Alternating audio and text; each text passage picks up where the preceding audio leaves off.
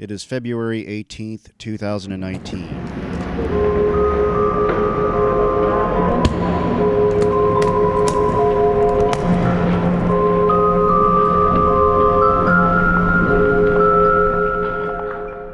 Hey, welcome to Paradox of Civility.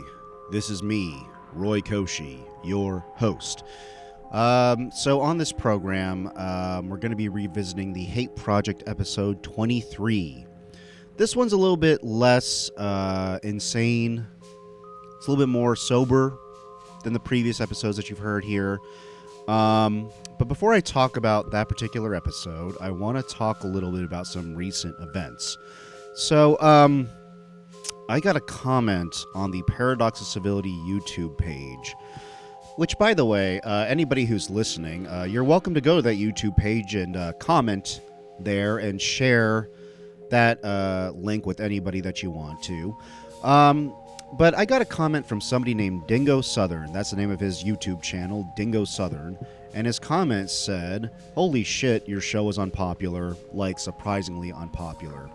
Now, okay, this guy's fucking dinging me a little bit for my show not being that popular. Maybe that's just because I'm ahead of my time. I don't know. Or I'm terrible at marketing. I don't know. But anyways, I look at Dingo Southern's YouTube page, and he's, prototypical of many people on YouTube. He's got a big Confederate flag on his page, and he's a big old Nazi sympathizer. He has your sort of like far-right neo-Nazi or Nazi-adjacent personalities on his show. And here's why I care about this. This motherfucker has over 2,500 subscribers, and I'm not even close to that yet.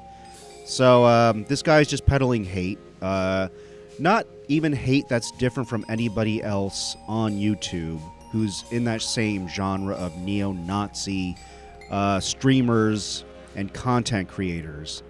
Neo-Nazi content creators. We're bringing Nazism to the future, in the 21st century. We're making Nazism cool.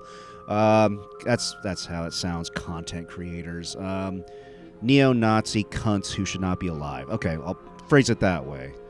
Yeah, I'm calling them content creators because they're on the internet. Like, I wouldn't, like, if I saw a Ku Klux Klan pamphlet on somebody's car hood or car windshield, I wouldn't sit there and be like, there's some Klan content creators out here. So anyways, these people are just hate peddlers, and the same that they've always been, they're just doing it electronically. So anyways, why am I bringing this up? This guy has 2,500 subscribers. I don't have that many subscribers. And then I read this story about somebody named Grandpa Lampshade.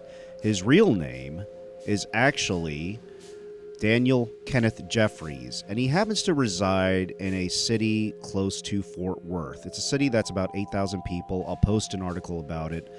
But he was going by the name Grandpa Lampshade, and he was on Gab, and he was somebody who was just openly celebrating how the Nazis killed Jews, openly celebrating violence, openly saying that that's the right sort of path for white people to save themselves.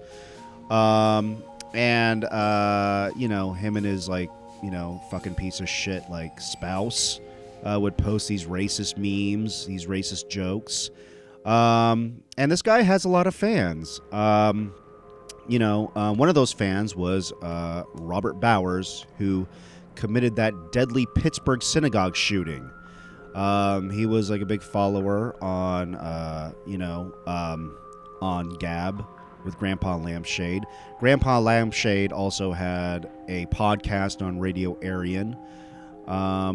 And this guy had a big following within that realm. And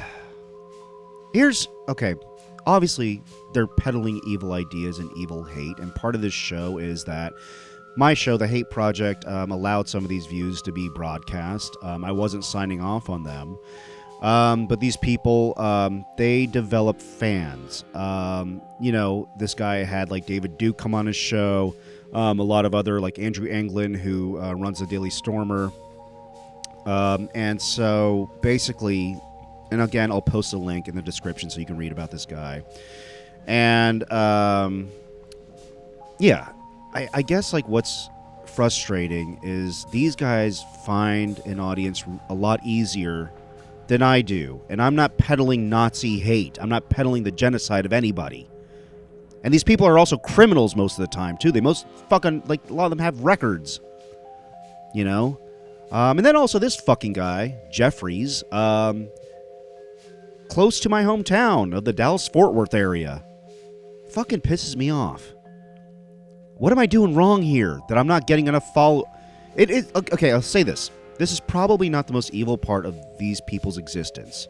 Their existence is evil. We'll agree about that. But I fully admit I'm not great at marketing myself. I'm not great at selling myself. I know that, but it's like these people like who just constantly repeat these old, ancient talking points about Jews and blacks and browns, white genocide and all that stuff. They're not even promoting any new ideas. They get like big followings.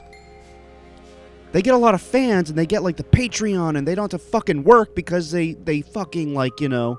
I mean, this guy, I think, had to still work. But, they get a following, and they become celebrities.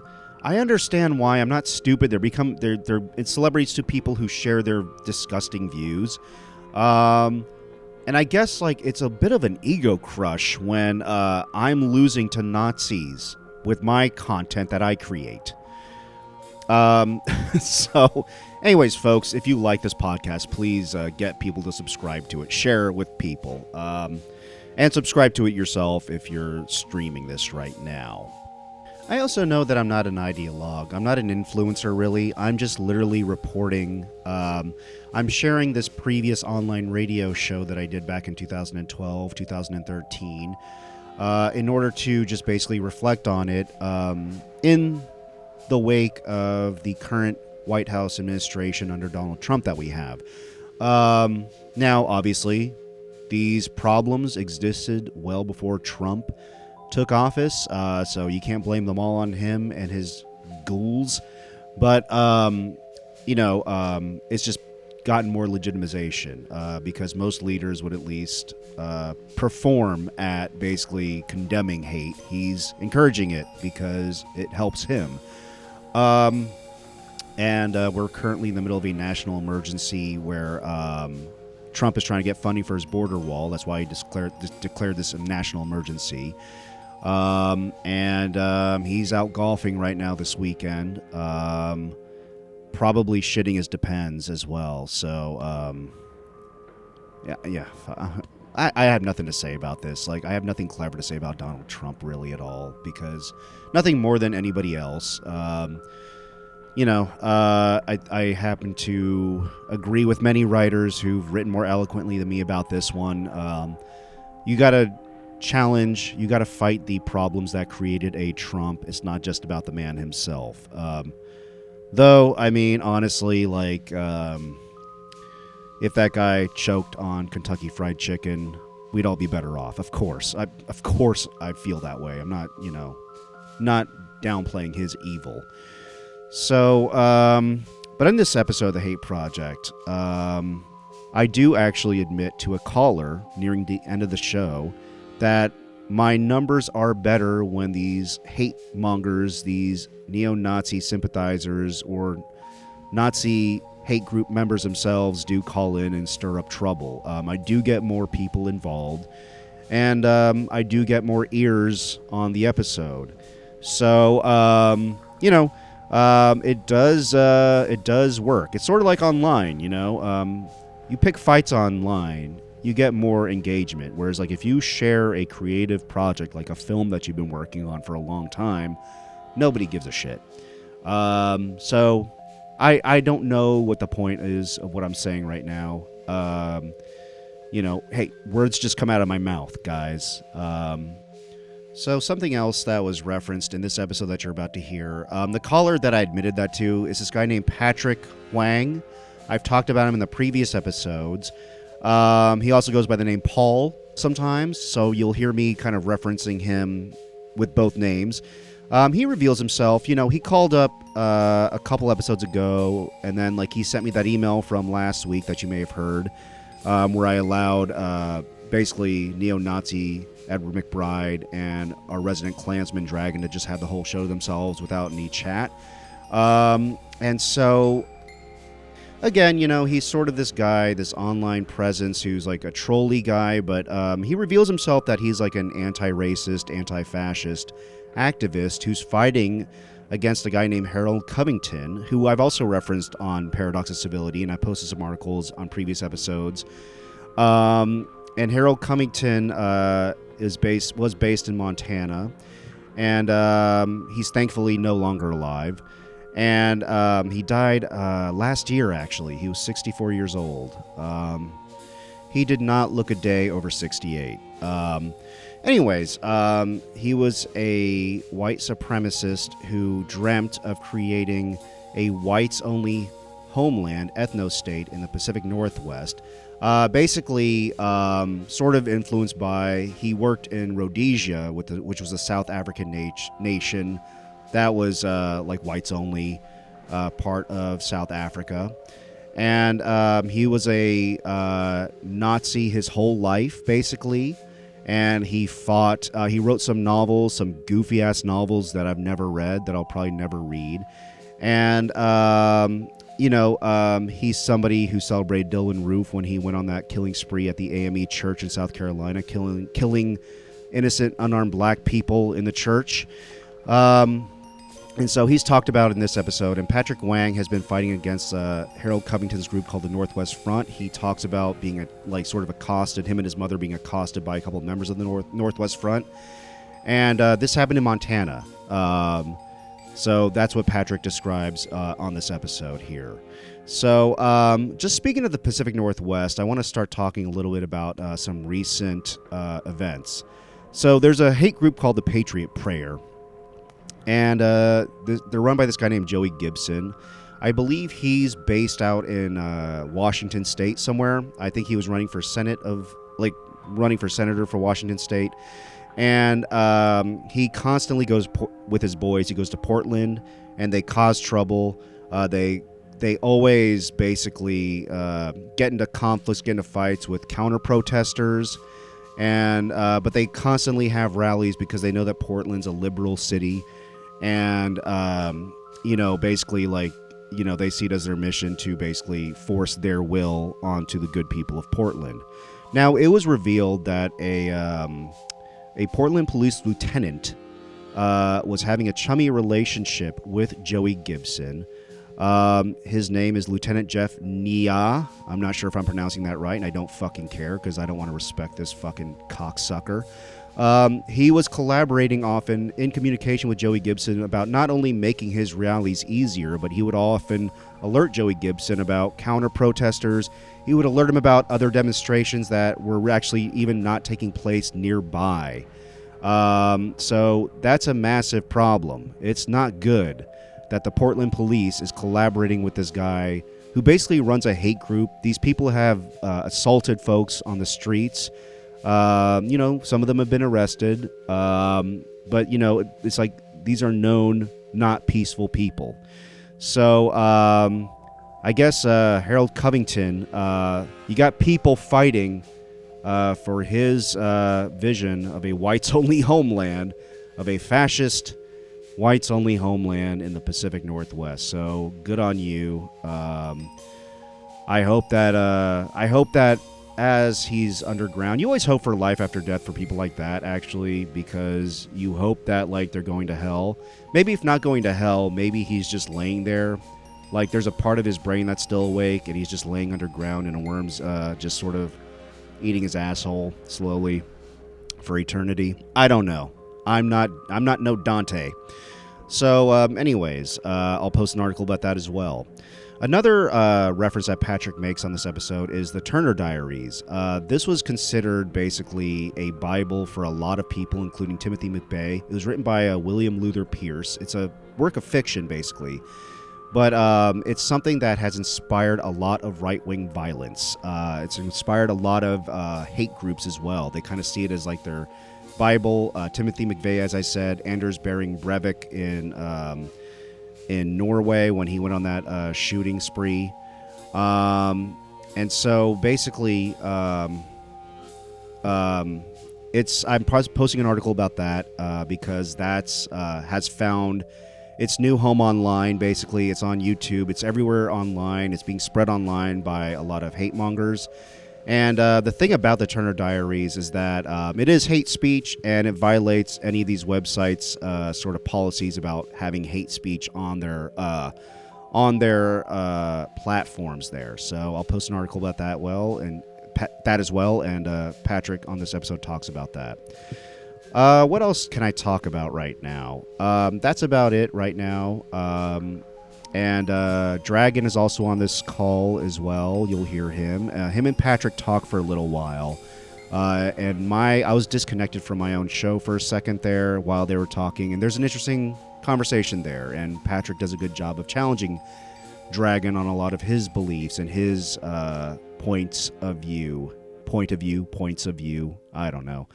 So anyways, this episode is indeed, I'm not airing it uncut. I had to edit around it because there's a lot of technical difficulties, of course. So you're hearing a truncated version of the Hate Project episode 23. As always, if you enjoy the show or you have any questions or any comments or any suggestions, please reach out to me. If you have any ideas for guests, because after I get through like these Hate Project episodes that I'm sharing, I'm going to be going into like getting live guests on the show. So please email me down below at paradoxofcivility@gmail.com. And here's the Hate Project episode 23, original air date, March 4th, 2013.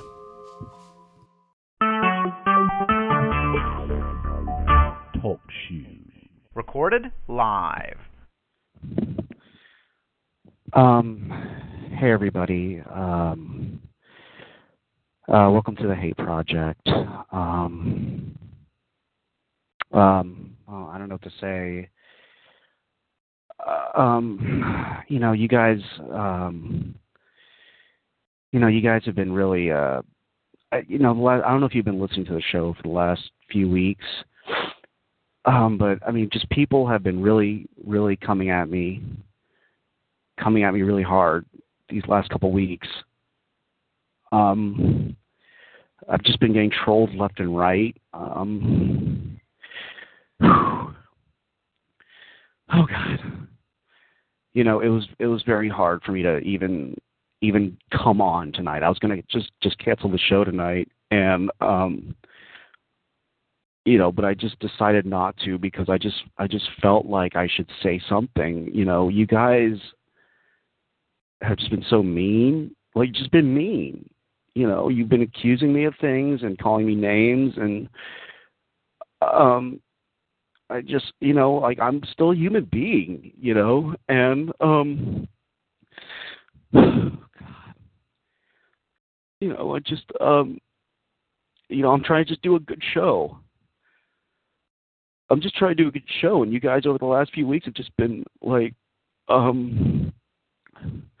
you've just been, coming at me and calling names and saying, that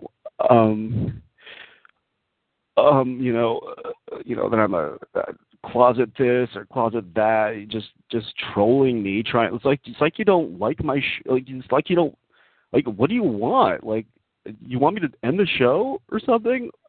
What is it? Fuck. All right, I'm just trying to keep it together, man. I'm just trying really hard to keep it together, and I'm just trying to do a show that's interesting and honest, and that people could come and just listen. And I mean, just even now, right when the show began, you're already coming at me and calling me names, and I mean, like, guest number 2 is asking, is this an act? And is this an act? All I had to say to you is that, yeah, it is an act. Yeah! Yeah. Hate. Oh. Ooh. Ah. Ah. Hate project. Hi. Yeah. Oh. Hate project. I jump back to kiss myself. Hate project. Hate project. Oh. Ow. Hi. All right. Okay. Wow. Y'all been had. All right, folks, welcome to the Hate Project, or as it's usually known, the highlight of all of y'all's week. I am the guest host tonight. My name is Warren Buffet. Yes, Warren Buffet. Oh, let me just turn this music off. Oh, oops. Well, as you probably guessed, I am the premier Warren Buffett impersonator, the American businessman, economist Warren Buffett. Here's the twist that I do. I take my act, I do impersonations of Warren Buffett at buffets. So what I do is I explain Warren Buffett's 10 rules for success using buffet food. So what I'll do is, you got your buffet, you're sitting down, I'll just come to your table in my white wig and glasses, and I will explain how you should reinvest your profits using macaroni and cheese. And I will explain to you, how you should actually watch small expenses and limit what you borrow using 2-day-old broccoli that you find at the buffet. It's a lot of fun. I show you how to assess risks using, fried fish that's also 2 days old. And, I sometimes, if I feel like it, if you're up for it, I explain, how I founded Berkshire Hathaway using chicken nuggets. Warren Buffet. It's learning about the economy in a really fun and tasty way. Well, guys, if you want to catch my act, I will be at Luby's Buffet in Port Arthur, Texas this weekend, which is the weekend of March 7th through the, what is that? I don't have a calendar on me. Through the 10th, Thursday through Sunday. And then the next week, I will be actually at the Golden Corral in, let's see here. Okay, guys, sorry, I'm just getting my calendar out here. In Bernal, Utah, I'll be at the Golden Corral in Bernal, Utah for the week of March 21st through the 25th. And then the Ponderosa Steakhouse on the weekend in Kissimmee, Florida. It'll be on, the holiday weekend of Easter Sunday. Passover, Good Friday, and all that. It'll be a lot of fun. Bring your family for that one. And then the second week of April, I will be at the First Walk Chinese Restaurant in Grand Rapids, Michigan. So come on out and learn something and maybe laugh and eat a little. How about that? Okay, well, enough about me. What is this show? What is the Hate Project? Well, the Hate Project is a show that explores hate. It explores the sources and reasons of why people hate. It can explore why people hate each other based on race, gender, sexual orientation, and, whether the sources of this, what's the background of it, why does it happen. But we also allow for people to explore personal hate. There was one show where it was a long-form show where someone discussed how they hated their mother-in-law. It was pretty amazing. No, I mean their stepmother. Sorry, I got that mixed up. Stepmother. And it was actually a really, really great show. So I recommend, you can call in and talk about anything, really. I just have to put this down here.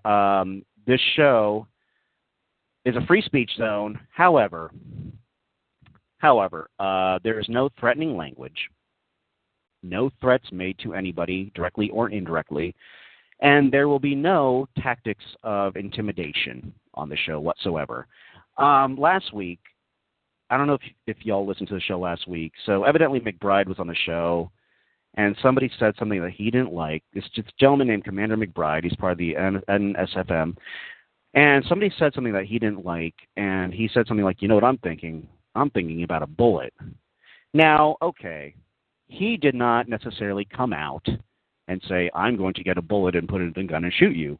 But it was an intimidation tactic to put fear in somebody else. We're not going to have that. You do that in the chat or on the phone, you're banned from the show, and I will report you. End of discussion. So I hope that's clear to everyone. I hope that we have fun. And people are welcome to call in anonymously. So when you call in, I don't want to know your name. I had to have a sip of water here. I don't want to know where you live. It's meant to be an anonymous dialogue because we want to have an honest dialogue. So when you strip away identity, we can sort of explore the emotions, explore the feelings, and trace the feelings back to their origin a little bit. We've been having some good shows exploring that, I think. We here at the Hate Project Studios believe that. Also, people do not have a free reign to just stay on the show all night. I'm going to keep these conversations maybe relatively short, actually, tonight. Just trying something new. And I am leaving the chat up. You're welcome. Highlight of your week, y'all. But, again, I'm not going to necessarily acknowledge every single thing in the chat. And be respectful. That's all I ask. And some of the people here, I'm not seeing, I don't know some of you guys, but you're welcome to call in anonymously. You don't have to use your computer even. Just call in on the phone if you like. And, yeah. Did I explain the show well? Anyone have any questions? Anybody? My chat's frozen up again. So, there you go. Okay, caller, you on there? You there, caller? Hey, yo, what's up? Is this the Hate Project? It is. How are you? Is it the Hate Project or the Hat Project? It was the Hat Project, but it just sort of ended up getting twisted. Okay, you see, because me and my man Tito, we make lots of hats. We sell them at this little boutique. Yeah. And yo, we make some slamming hats, and I just wanted to get the word out about these hats I make. You know, anything you could think of, we make that. Hold on one second. I'm just going to get this guy off my show. This guy's annoying me now. And I even got, like every baseball hat. I got every football hat. I got all the NBA teams. And my man Tito got the same thing, and he's running his own line of shit. Okay. Cool. So your hat business is going well?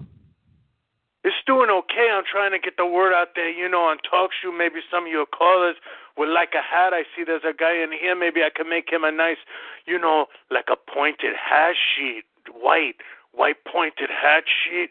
With engraving, that shit would look badass, excuse me. That's okay. You can use that from the show. That white hat. Anyone who's interested in getting like a sort of racist hat or racist cat? I'm your man. I'm with you, Lewis. Is that your name? Luis. Ewing Luis? Luis Ewing, but I changed it around a little bit because they say Luis at first. They say, oh, this guy's a beaner. Let's not let him on the show. But, my name is Luis Ewing. I've been around on TalkShoe, but I just got into this hat-making thing, and it's so much fun. I got a shop down in Brooklyn Heights, and these white people would pay like $125 for a hat made out of felt, It looks like an elf hat, $125. Cool.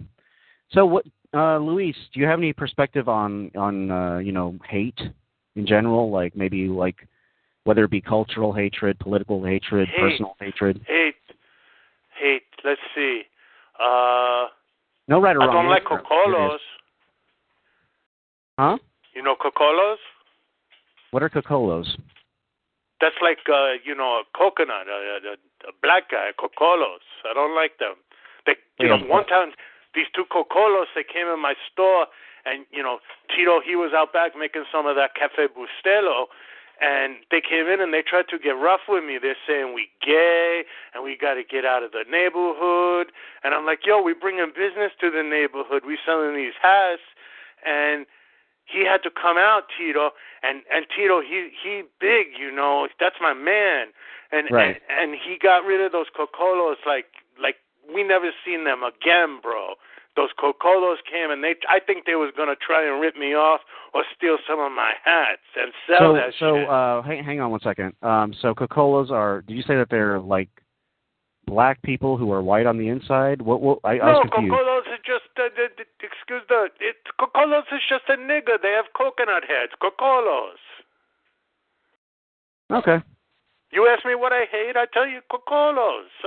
I'm a Puerto Rican guy. You know what I'm supposed to say? A Negro, he's a Cocolo. Wow. So I don't like Cocolos too much. Okay. You know, I live here in Brooklyn Heights, and a lot of my customers are Jewish people, you know, but the ones that are religious, I try to make them this hat with fur all around it, you know, and real nice and like up to their religious standard, and they try to Jew me around. I'd say, this is a $250 hat, Mr. Greenberg. He said, no, this is a $75 hat. I said, no, Mr. Greenberg, I use fur on this hat. I even bring it down to the local rabbi. He bless it. You can't make me pay only $75 for this hat. And I wound up with some stupid Hasidic hat that I'm not never going to wear. I'll cut the fur off and make like a stole for Tito or something, you know. Mm-hmm. But so I don't like these, what you call it, Hasidic.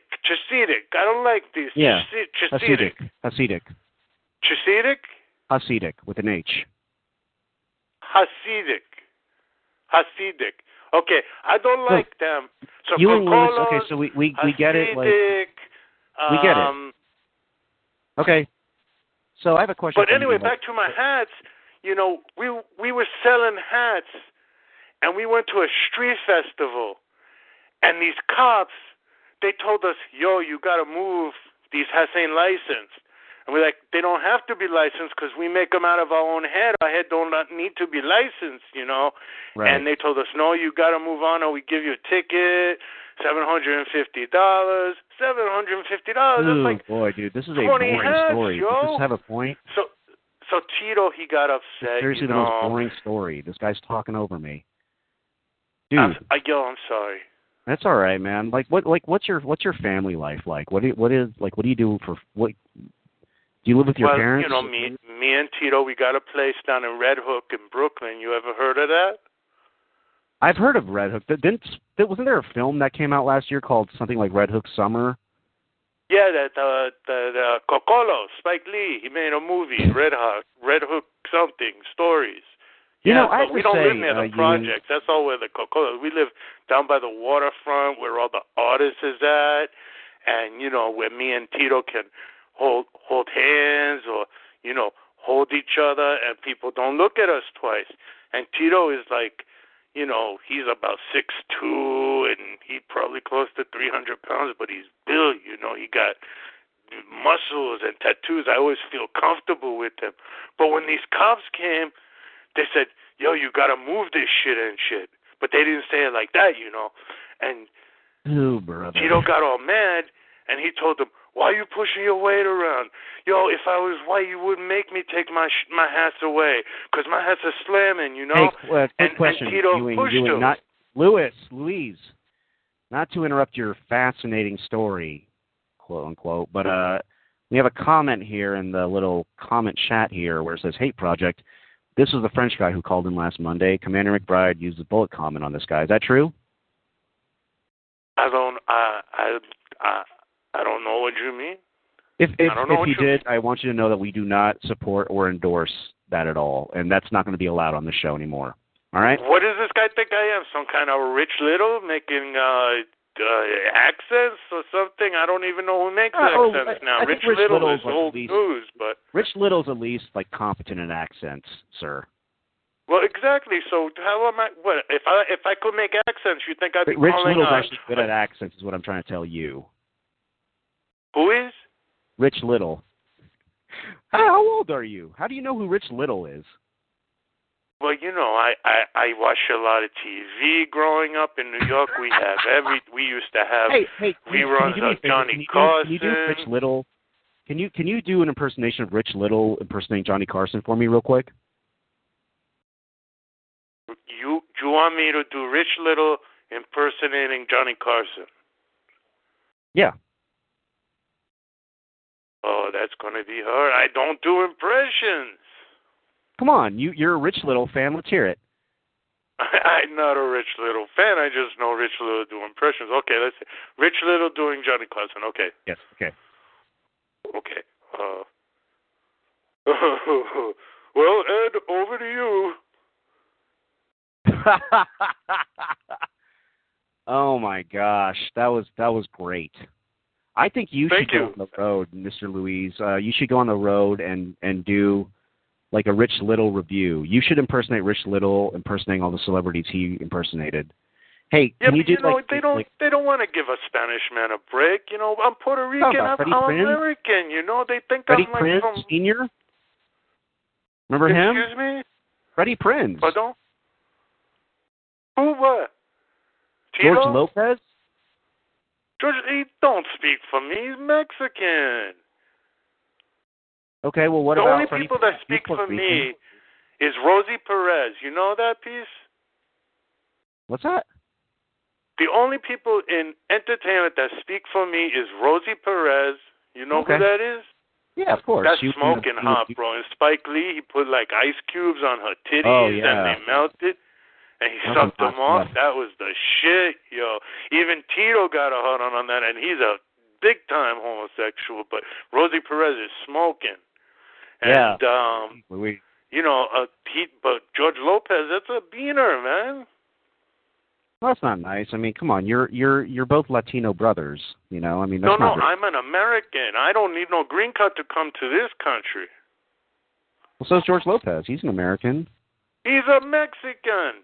He's from Chihuahua or something like that. Well, did you know that Mexico was part of a lot of America was originally Mexico and it was stolen from Mexico? Did you know that? Like Texas and California. Yes, I did. I know we stole Mexico from. We stole California and Texas from Mexico, and we stole or bought Louisiana from the French people, and we buy Alaska from the Russians. That's what I learned in the school. So, can you do another impression for me? Do Rich Little doing Richard Nixon. Come on, I'm trying to help out your career here. Okay, let me warm up. Yo, Tito, get off of that. Oh, sorry. Hold on. Go for it. Let's see.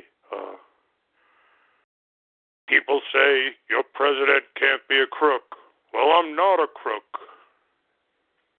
You like that? You like that? Oh my God! This guys in the chat. Didn't you think that Richard Nixon came back to life just now? Hey, I could do some more Nixon, you know, because when I was growing up, you know, I'm like, you know, almost 40 and shit. And I remember a little bit. He said a lot of things. Really, he said, well, he said he's not a crook, but I don't think he was a crook. You know, I think he was just using the power of his office to make crime, to do things good for us. You know. Yeah, I'm sure he did. He is not a crook. Okay, so people have to know their president's not a crook, and I'm not a crook. Wow, dude! That's like, good? Why are you wasting your time with your fucking hat and calling into the show? Because felt hat. Yo, I go to Hallmark. Yo, I buy a piece of felt, like a red and a green felt, and I tie that shit together. Boom, you got a Christmas hat. You put a little pom-pom on it. You sell it to these rich Manhattan whatevers they are, and you got $125 for sewing two pieces of felt together. I mean, I even got a storefront, yo. I got insurance. So you live in where in Brooklyn do you live again? I'm sorry. You don't have to tell me if you Red don't Hook. Want. Okay. Do you like it there? And my store is in Brooklyn Heights. There's rich people in Brooklyn Heights or white people. Do you like it there? That's all I know. Do you never traveled outside of New York? Well, when my abuela, grandma, you know, she died, I went to Puerto Rico. Where else I've been to? New Jersey. Okay. Not too much around, you know. I'm Brooklyn, Bronx, you know, kicking it in the housing projects when I was a young kid. You find it hard. I mean, it sounds like you don't like kind of multiculturalism And I like white people who spend money on my stupid hats. Okay.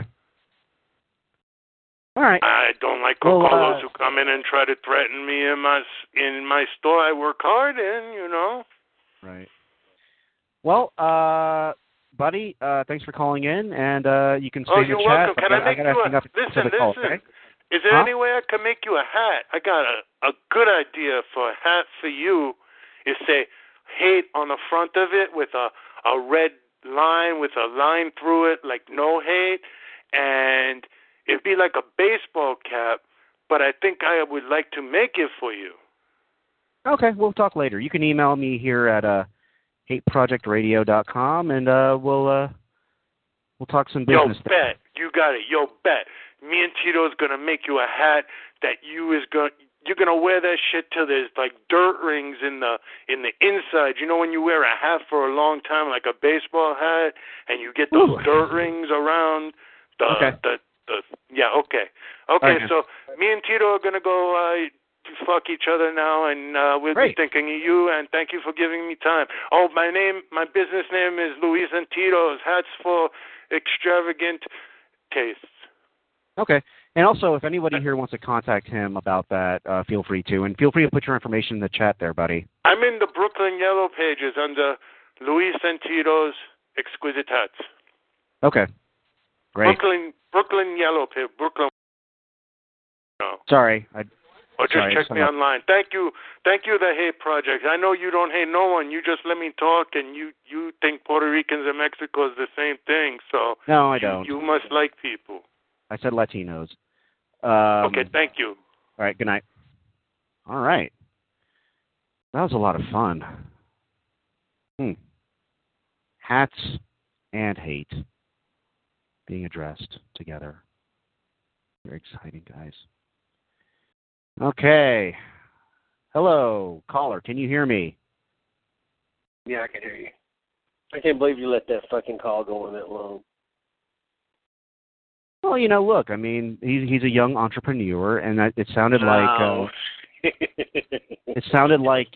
he had some issues about like people, other cultures around him. But then, like, I got caught up as a rich little fan. Dragon, this is Dragon 1488, the resident Klansman who calls into our show every week. I got caught up as a rich little fan in his sort of talent for impersonations, and Ewing Lewis. I think he can do some. See if he can do some Mel Brooks. Well, you know what? I'm sorry actually that not, he hung up, but Ewing Lewis, if you're still listening, Dragon would love for you to do some Mel Brooks. Don't call back in and do it here. Just go work on your Mel Brooks. Go work on your 2,000-year-old man. Dragon, are you a fan of the film The Producers? No, I haven't seen it. Springtime for Hitler? You never seen that film? No. How do you know Mel Brooks then? I think from Spaceballs or something. Okay. Was it? May the Schwartz be with you. Did he do Blazing Saddles too? He did Blazing Saddles, yes. Oh my God, are you serious? You're a fan of Blazing Saddles? I just saw the movie. I just thought it was fucking hilariously stupid, but it makes fun of your kind, basically. Yeah, I know. All right. Okay, so do you know who Bednarski is? I have no idea. Sounds like they keep saying that he makes shit happen. There was somebody who mentioned something that was like a little kind of intimidating a while back. So that's why I banned you, Pootie, if you're listening. So just guys, don't be dicks out there. I mean, Vlad Putin, you're kind of pushing it, but not really. So whatever, man. He already left, didn't he? Okay. All right. So Dragon, what's on your mind tonight? Nothing much. I just called in to listen to the show as usual. Okay. Hey, I wish somebody else would call in, though. Huh? I wish somebody else would call in, though. You know what? You can't control what other people do, man. Can't worry about it. So, Dragon, is there like let's shift focus away from race for a few minutes here. Is there anyone who just gets under your skin right now on a personal level, like just like in your day-to-day life? Don't name their name, but not really. I'm pretty laid back. Actually, kind of weird to believe that, but yeah, that is weird to believe that. You know what, man, my volume is a little like skewy tonight. Can everyone hear Dragon out there? I can hear you. Okay. I'm just making sure that the people in the chat can hear you fine, because like for some reason my volume stinks tonight. The fuck, man. The ghost of Pootie is logged into the chat. That is delightful. All right. Hey, Paul's calling in. Oh, I wonder who this is. He just now advertised that he would call in. He was on last week. Yeah. All right, Paul, you on the call here? Hey, this is Paul. Hi, Paul. Is this how should I call you? What should I refer to as? Well, Paul, my full name is Patrick Paul Huang, but you can call me Patrick. Patrick, okay. Yeah. What's on your mind tonight? Well, I'm pretty interested because you have a Klansman as your guest, and I consider myself an anti-racist. So I think I have some questions that I would like to ask him. Please do. I mean, first of all, thank you for calling in. We want your. I mean, I've been telling a lot of people here, and that's why we're having Daryl on the show next week. We want your voice, so please, thank you for calling in, and go ahead and ask your question to Dragon. Okay. Hey, Dragon. So as you know, the history of the Klan, there's been a lot of lynchings and a lot of very kind of negative history, and I was just wondering, is that something that the Klan does now, or what do you guys do now when you meet up? If you can be honest. No, of course not. No lynchings? No, I don't know of anybody that's been lynched in as long as I've been alive. I don't know. Then what's the goal of the Klan? What does the Klan do now? What's the goal of any activist movement or any pride movement? To promote their race. Right. And how does the Klan promote the white race? Through activism. What kind of activism?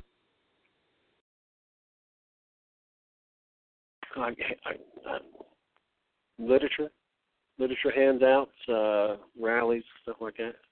All right, so you're trying to kind of awake more people and recruit more people, right. and just get more members. Is that what you're kind of doing right now? More than likely, yeah, or more or less, okay. Yeah.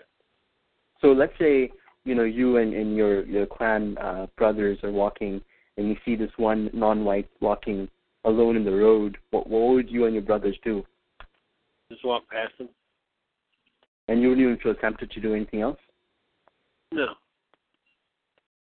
Okay. That would be stupid. That's counterproductive. Right. No, why would we single out somebody because they're not white? If they're not doing nothing to us, what would justify us doing anything to them? But I mean, you have to admit that if you look at the history of the Klan, that everybody has a history of doing something bad. No race is perfect. Right. That's true. But I think if you ask a regular, just any everyday American, they'll there is a negative label associated with the KKK. I don't think you can deny that. You'll get more negative reaction from people not racist, just walking through a neighborhood that you're not, you're not part of the neighborhood. You can walk through I can walk through a black neighborhood and probably get harassed, where they can walk through a white neighborhood and get harassed. It doesn't make a darn, I mean, right. People are people. Right. That's true. Now, so if you look at the statistics, and if you look at the demographics, America's changing pretty fast, and not only is the non-white proportion increasing, but interracial marriage is increasing pretty rapidly as well. And what do you feel about that, Dragon? What do I feel about the interracial relationships increasing? Right. Yeah. I think it's wrong. I don't think people should mix races. We were made different colors for a reason. Right. But wouldn't you say that there's plenty of people, say in Europe and Russia, who are just dating within their own race? So it doesn't really matter what happens in America. I didn't hear that question. No, I'm saying there's plenty of clearly. Right. Okay. No, well, there's plenty of white people in Russia and Europe who are just dating within their own race. So it doesn't really matter what white Americans do, whether they date within their own race or they go into interracial marriage. I don't know. I'm not understanding your question. Okay. So your question is that your issue. I didn't ask the question. You're the one that's asking the question. Right. Well, but your issue is that people should stick to their own race because otherwise the races will go extinct, right? Essentially, over time it will. I mean, you're looking at the amount of non-white reproduction in Europe. They got 40 years until the white race will be nearly gone. Well, no, I disagree. I mean, if you look at, for example, if you look at the birth rate in the European countries, statistically, in 40 years there will not be any white people left. No, I don't think they'll all be mixed. They'll all be mixed.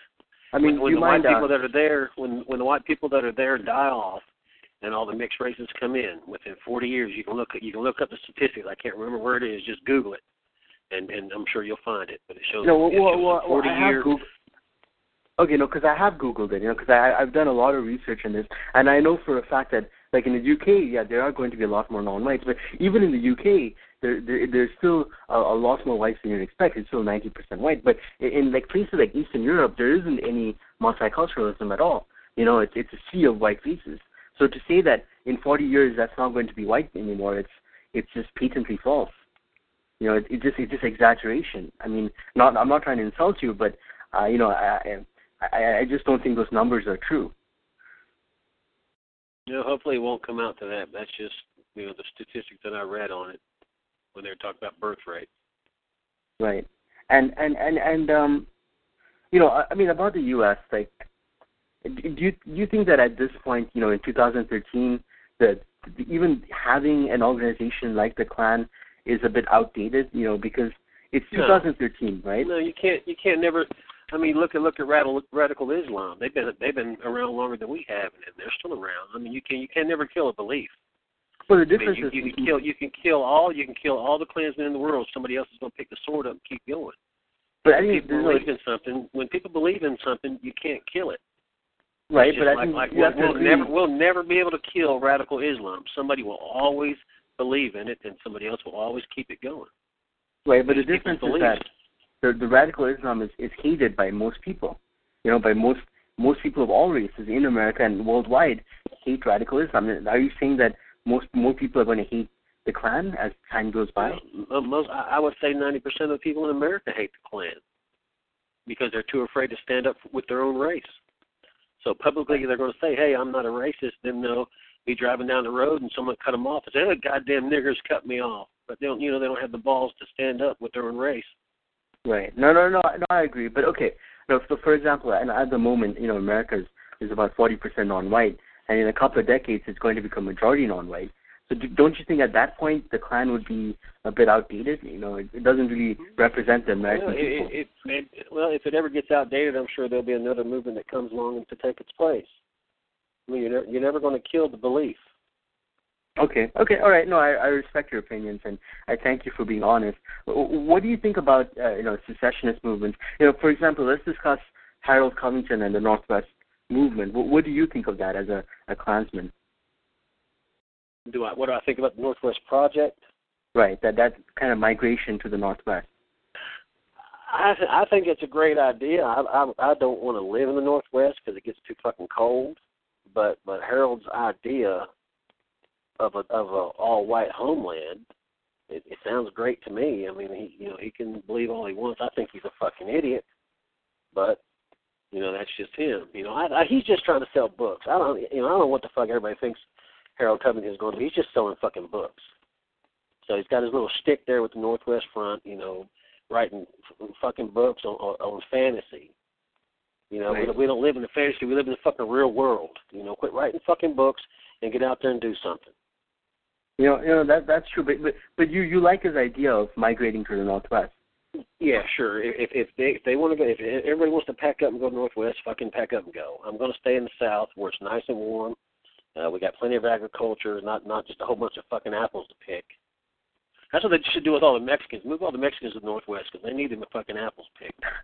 But for example, Harold Cunnington argues that the warm weather is not the weather for the white man, because in Europe, the weather is pretty cold, right? So that's why there shouldn't be any. And don't get me wrong, Harold is a great orator, and he's a good writer, but sitting behind a microphone all day and making fucking radio shows it's pointless. You got to get out on the street and do something. Okay. If he wants the Northwest movement, then buy a big ass plot of land and start the Northwest movement. Don't just tell people just to move to random cities in the Northwest, because they won't be able to communicate. They won't be able to link up. Okay, that makes sense. So your plan as a Klan member, as a Klansman, is just to recruit as many members as possible to kind of wake up the race, and that's. What's your long-term plan? What do you plan on doing after that? Well, I don't have the long-term plan. You'd have to speak to the leader of the group. Okay, and who's the leader? I just work in recruiting and investigating. Okay, because I received a text or a tweet from Imperial Wizard called Frank. Do you know Frank? Who? Frank. I have no idea. So he posted a picture on Stormfront of some Klansmen there going around these different houses, different poor houses, with different poor people, and giving them like gifts on during Christmas. So is that something that the different Klansmen do a lot? Like they give stuff to poor people? Now we do have food drives and we do have toy drives, but they're all given to white people only. We don't give it to the non-whites. Yeah, and do you give it to like Bill Gates, or like what kind of white people do you give it to? Usually it's people that we know, that people in the Klan know, as for friends or family or anything like that that's not doing so well. Oh, okay. So not the richer ones, the poorer ones. Right. Okay. Yeah. Well, going back to we have other associates that have that do prison ministries. We don't necessarily do them in our group ourselves, but we do have associates that do send stuff to white people that were put into prison, doing something for the movement. I mean, we don't just send shit to rapists and people like that, but if somebody that was in the in some type of white movement that got in trouble and got put in prison, they'll send them some stamps or some stuff to write letters with, or just send them magazines, shit like that. Now the Klansmen, do they ever work with other groups like the AB or skinheads or the NSM? Do you ever kind of unify with other groups, or are you kind of by yourself? Now, traditionally, if it's a traditional Klan, you probably won't see them working with any NS groups, because it's just not something that we believe in. But if it's non-traditional Klan, there's no telling who they'd work with. Right. It's just their choice. But traditionally, we're a traditional Klan, and our Constitution doesn't recognize the NS. Okay. People. And do you would you say that your membership is growing at this point, or? Oh yeah, it's growing. I know that especially after Obama was elected in 2008, there's been kind of an increase in membership overall in the movement. So anytime the economy goes down, the right-wing radical groups will always start gaining members. I mean, you can look at any FBI report during any economic depression. You'll see that there was always an increase in white nationalist type groups. Right, and I mean that's understandable. And do you know Pastor Martin Lindstedt or Pastor Logan Hunter from DSCI? I've heard of Lindstedt, but I haven't heard of the other person. And are you a follower of Christian Identity? Christian not really. No. Okay. Not okay. really. Because they have a theory that there's going to be a great tribulation, and about a whole bunch of people are going to be killed off, and the only people remaining are going to be the kind of true hardcore whites. So I'm assuming that you don't. If there's going to be a tribulation, whether it be natural or mechanical, it's going to be the strongest people that survive. It's not going to be a skin color thing. Now, wouldn't you say that? Immigration is one major factor, both legal and illegal. But wouldn't you say that the other side of the coin is birth rate? And apart from one of the major issues that I would assume that the Klansmen will be looking into is the fact that the white people have a very low birth rate. And I was just wondering, is that something you kind of try to encourage people to have more children? We definitely encourage people to, white couples to create as many babies as they can. But given the economy, it's hard for anybody, that has to support themselves to think about having more children. Okay. Now, looking at the future, and I know you don't have a long-term plan, but looking at the future, if you look at the trends, the non-white population is going to increase. The number of people who are miscegenating are going to increase. How do you think the Klan will change its activities based on the future of America? That's kind of hard to answer. If there's nothing, the Klan has saved America twice, in the past 165 years. And I don't know. It's just hard to say what they're. It's just hard. It's hard to answer that. Oh my gosh, guys! I missed your entire conversation. How's it been going? Fun? Well, I've been having fun. I don't know about Dragon. No, we've been having some good dialogue for a change. Well, you know what? I hope that I can hear this on the podcast when it finally goes live. Did you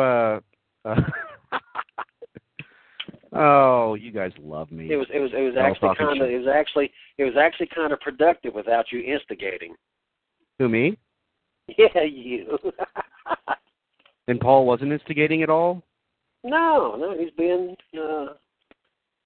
showed a lot of class in his talking.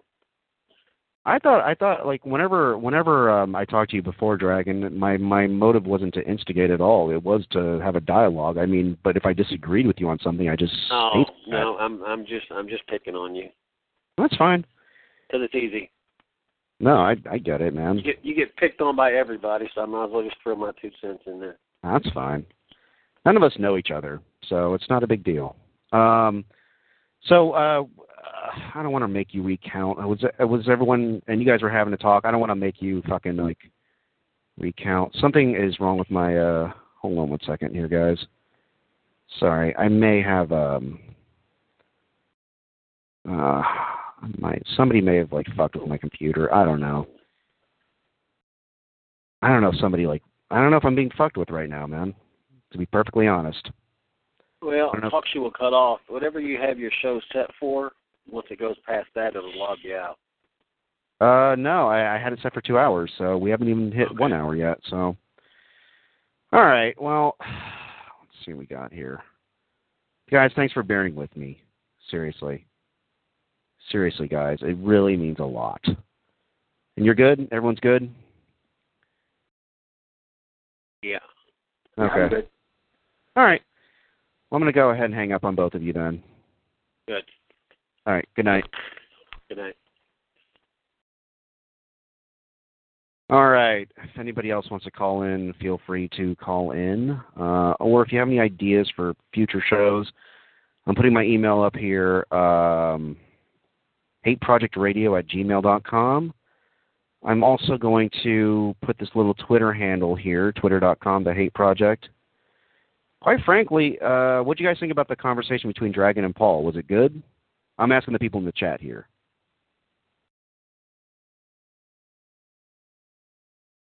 What is the show over? I don't know what that means.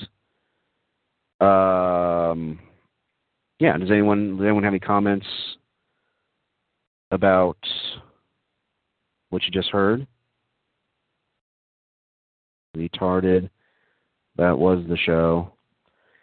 You know what, man? Like I am happy with a good show, so that's fine with me. That does not hurt my feelings. So if you would like to, Dragon, if you want to call back, and Paul, if you want to call back at a different point, feel free to. It's totally cool. Louise stole the show. Yeah. Good luck with those. I mean, Louise, I really believe that you should. Hold on 1 second. Dragon, if you're still on, I'll unmute you here, buddy. Dragon, you still there? Oh, whatever. Okay, yeah. Louise, work on that Rich Little act. I mean, a tribute to Rich Little. A tribute to Rich Little, Ewing Lewis. I keep calling you Lewis. It's Louise. My bad. Dragon, you there? Yeah, I'm here. Okay. Sorry to hang up. That's all right. I've been experimenting with keeping the conversations a little bit shorter here. Look, man, honestly, this show is just meant to be that. It was meant to be an open dialogue, and if you got that out of Paul more so than me, that's totally cool. Yeah, whatever. I'm not making sense of these chats. So, Dragon, is anything new happening in the clan this week? Nope. No? Just kind of laid back. Yeah. Well, it sounds like do you guys pick a specific group each week to hate? Like at each rally? No? We don't even practice hate at all. All we do is work towards promoting our own race. Right. Yeah, we don't take any stance on any race. People are, people have their own views. I have my own views on non-whites, but our group as a whole does not promote hate at all.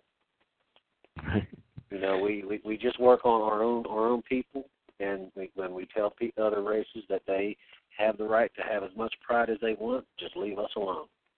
Cool. So, I kind of heard snippets of what you and Paul were talking about, or Patrick, I guess. Patrick, Paul, whatever you go by these days. You were mentioning last week that your sister was dating a black man, correct? Yeah, but they have you ever met him? I heard after that. No, I have never met him, but I heard after that about a week ago that they broke up, which doesn't matter. Okay. Let's see what we got here. She'll find another one. Okay. Let's see what we got here. Hey, Paul, you're calling back in. How you doing? You know the old saying. Hey, you know the old saying. Once you go black, you're a single mom. Oh my God, this guy. Jesus, did you write that today? No, I actually saw that in. You know how people will take pictures and then they'll add little text to it, and make it look like an inspiration type poster. I'm sure you've seen them where people. Yeah, well, that's somebody took a picture of a white girl with a black kid, and then at the bottom it says, "Once you go black, you're a single mother." I thought was pretty funny. Wow. All right. Well, this guy's also trying to get his comedy career going. So, Ewing, Louise, you got some competition out there. I think you ought to make the Axis of Hate comedy club. Well, there you go. You can like have one that's really fucking. You can get Lisa Lampanelli in there, to break the ice for everybody. Well, actually have to close the show because we'll probably suck anyway. But yes. So they'll look at us funny when we say nigger and kike and all that, but when Lampanelli gets up there, they'll all just laugh and carry on with her like it's okay to say. And you're saying that it's not okay to say that. That's very big of you. Hey, Paul, did you have something to say? Yeah. Well, hey, Dragon, did you see that comedy clan skit on YouTube? There's There's it's called the Gay KKK, and they were wearing pink robes, and they went up to this black family and they said, hey, you're not really welcome in this neighborhood. Have you thought of going back to Africa? He said it in a really kind of gay way, because he's a part of the Gay KKK. So it was pretty funny if you watched it. I'm sure that it was, but I don't watch that kind of stuff. Even though it represents like the group that you're a part of, in a comic way, not in a realistic way. People always poke fun at others. More power to them. I'm not going to subscribe to any of that stupidness. Okay, so the Klan is definitely against people of this homosexuals. Definitely. Our group is definitely 100% against homosexuality. It's an abomination to the Lord. Even if they're 100% white homosexual? I don't give a shit if they're 100% from another planet. Homosexuality is against God's creation. Okay. I know that's your opinion. The Hate Project, what do you have to say about that? Sorry, I was busy with the chat here. I don't agree. Dragon has never given a good reason to hate gay people at all, and he sort of uses the Bible, but he doesn't know much about the Bible, and you've even admitted that, Dragon. That's right. But I've read that part. So have you ever had premarital sex? Yes. Well, you're going to hell, because the Bible preaches against that too. I didn't say that I was going to be the only one. I didn't say that I was perfect. Okay, so do you predict that you're going to go to hell or heaven? We've talked about this before. Probably south. Yeah, probably south. Well, at least you're at least you're honest about that. Sorry, Paul. I'm sorry. I was literally just typing in something. What was your perspective on? I feel like again, I think this is an aspect where Dragon and I disagree. I feel like the Klan in this case is views are a bit outdated. Because if you look at homosexuality, it's becoming legalized in every single state in America, and it's really just because the government legalized it doesn't mean that it's okay. Right, but they're just looking for votes. That's all they're doing. They're following trends. It does mean that a good chunk of the people are in support of that. If you look at voting trends, you look at voting trends. If the nation's against homosexuality, there'll be a whole bunch of conservative people running for office. If everybody wants gays, there's going to be a whole bunch of people that are supporting gayness. It's just the thing to get votes. So, the issue is really, why do you on a personal level even care about gay people? I don't give a rat's ass what anybody does behind closed doors. But you're calling them as a group, as an organization. You were calling them an abomination. That's just my personal belief. I don't care what they do. All I know is in the Bible it says it's wrong, and in our organization we don't support homosexuality. Okay, but if that's the case and you don't care what they do, behind closed doors, why don't you welcome, gay KKK members? I'm not the one that has to answer for being gay. They do. So when they go to meet their God, if it's something that their God said not to do, then they're the ones that have to answer for it. And when we promote family in the Klan, and two men cannot produce a child. And you can't promote family and promote homosexuality. It's a breakup of the family structure. But by not promoting homosexuality, you're losing a huge chunk of the white race, for the liberal whites. We'll just have to lose that demographic then, because it's not going to happen. So guess number. Sorry guys. I know that I said that I would avoid doing this. Guess number 5 is saying that Langer just makes me angry. Guess number 5, can you just say why? Oh, he literally says the same shit on every show. All right, cool. We're done with that. I'm consistent, right? So, Paul. Let me tell you. Let me respond to guest 5. It says the same shit on each show because you dumbasses say the same shit on each show. If you want to hear something different, call in and change the damn subject.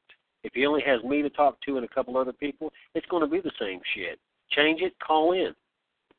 Wow. You fucking asshole. Pardon my French. This is one of the rare times that I agree with Dragon. Yeah, me too.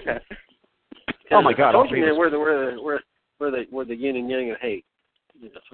Or was it comedy? Right. I can't remember. What was it? So, Patrick, you sound very much like somebody named Arizona who called into my show about 3 weeks ago. Yeah, it's him. That's him. Yeah, that is me. I'm not going to deny that. That's me. And you mentioned that in that show you mentioned that you were a member of this Harold Covington. Well, let me explain that. I'm an enemy of Harold Covington, just because I've had I live. I'm not actually from Arizona. I was using a different phone, but I live in Missoula, Montana, and that's part of Harold Covington's proposed homeland in the future. And you were for that last time you called in. Well, no. Well, actually, I was. If you notice, I was being very idiotic that time. So I was actually trying to make Harold Covington and his movement look very idiotic, and therefore I was trying to damage his movement. If that makes sense. Okay. Well, touche. But it was a very funny call. Going back, the bad thing about the Northwest movement that they're not saying. What's that? Is once you get let's just say for shit's sake that the Northwest movement is a success, and we got 5 million white people taking up the entire Northwest. We've done walked out every non-white around. I mean, it is a solid white country. What's going to happen after that? We're going to start a class system, and then they're going to start, the rich white people are going to start treating the poor white people bad, and it's not going to fucking work. It is a stupid idea. It's a great vision, but a stupid idea. Just stay where you are, promote pride and prosperity in your own race, and learn to live with each other. That's what do you think about that, Paul? If you're going to separate, then you're going to turn on yourself eventually. Turn on your own people. The Hate Project. I agree with Dragon. I think there will be a class system because I mean just by the everywhere. You see the 1965 Immigration Act, and you see even now. I mean, it's not like the rich guys of any race don't really care about the poor guys of their own race. They just care about themselves. So I don't think it's going to be this. Because if you read Harold's books, it's very idealistic. In his new homeland, there's 0% crime. There's everyone's happy. It's almost laughable when you read it. It's pretty silly actually. But going back to that call 3 weeks ago, the reason why I'm against Harold Covington, it's because I live in Missoula, Montana, which is part of his proposed homeland.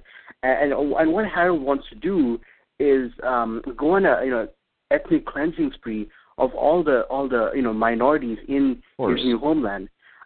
So essentially, Harold, and I know it seems a bit silly when I say it out loud, but he really does want to, kill me and my family because I live in his homeland. And so that itself. Patrick, can I ask what your ethnicity is? Your last name's Huang. What's your ethnicity? So my dad is from China, and my mom is from India. So I'm half Chinese, half Indian. And where did you grow up? I actually grew up in Lusaka, which is do you know where Lusaka is? I don't.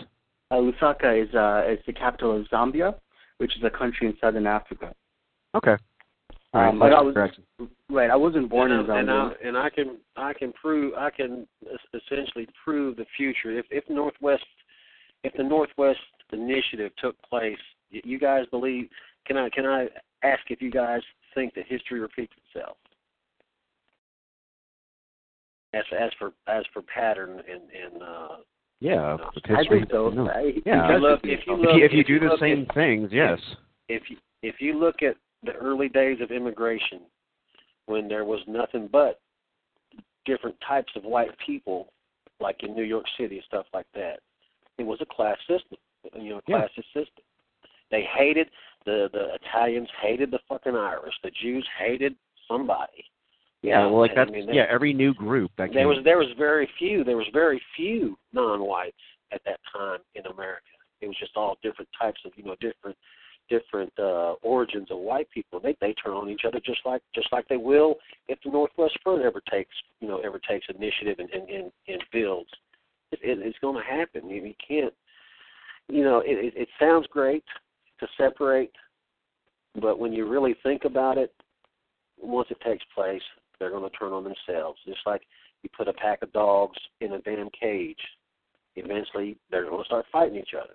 Even though they're the same species, eventually one of them's going to have to say that they're the alpha male, the other one's going to be the bitch male, and they're just going to fucking tear each other apart. Well, I want to ask something. I want to make this point. Like, I think what happens is that, like, this is a situation kind of like what you're saying, Dragon, where people are caging themselves, like putting people in a cage like that. Yeah, they are going to turn each other, but these people are willingly doing that to themselves, which loses my sympathy for them, to be honest. If you have a situation where, like, the government or, the sort of, like, culture puts people in cages, then that's where I feel sympathy. But, like, these idiots, like, putting themselves in a cage and turning on each other, fuck them. And so, like, they're drawing the lines, and I think that anytime you draw lines, you're kind of putting yourself in a cage as a human being. Right. I understand that. So, Paul, Patrick, I want to ask you something. Have you ever met Harold Covington? No, I have not. I mean, do you just kind of, like, fuck with him or send him, like, joke emails, or, like, what do you do? Or, like, what? No, sorry, go ahead. What were you saying? Oh, well, sorry, I'm kind of all over the place tonight. I apologize. I'm just sort of frustrated that I got kicked off my own show, but it's okay. I'm going to get over it. So, what are you the only Chinese Indian? Are you the only person of color in your region of the country, or where you grow up, where you live right now? Sorry. Missoula is predominantly white, but I'm not the only family. And I think, especially over the past about 10, 15 years, Montana has been growing more non-white, predominantly, Hispanics and Asians. And by Asians, I include both South and East Asians. Right. And I guess because both my parents are physicians, so I've lived a pretty privileged lifestyle. So it's kind of, I think that kind of blunts the edge of whatever racism there might be, but there really isn't much. I mean, I think that's one thing you have to credit. You can credit all races, but especially the white race. I think it's easy to look at some organizations like Harold and have a negative opinion, but the majority, overwhelming majority of the members of the white race are not racist, and they're really nice people. So yeah. So, yeah, I'm with you on that. I tell you, like what motivated you to start targeting this guy? Because, like, other people of color probably in that area in Montana where you live, other people of color seem to sort of go on with their life, right? And so, like, what made you sort of go on this mission against Harold Covington? Well, actually, I'm glad you asked that, because I had a personal experience, which actually, because about a year and a half ago, I didn't even know who Harold Covington was, and I wasn't even involved in any of these talk shows or trolling or any of this other stuff. But my mom and I were walking.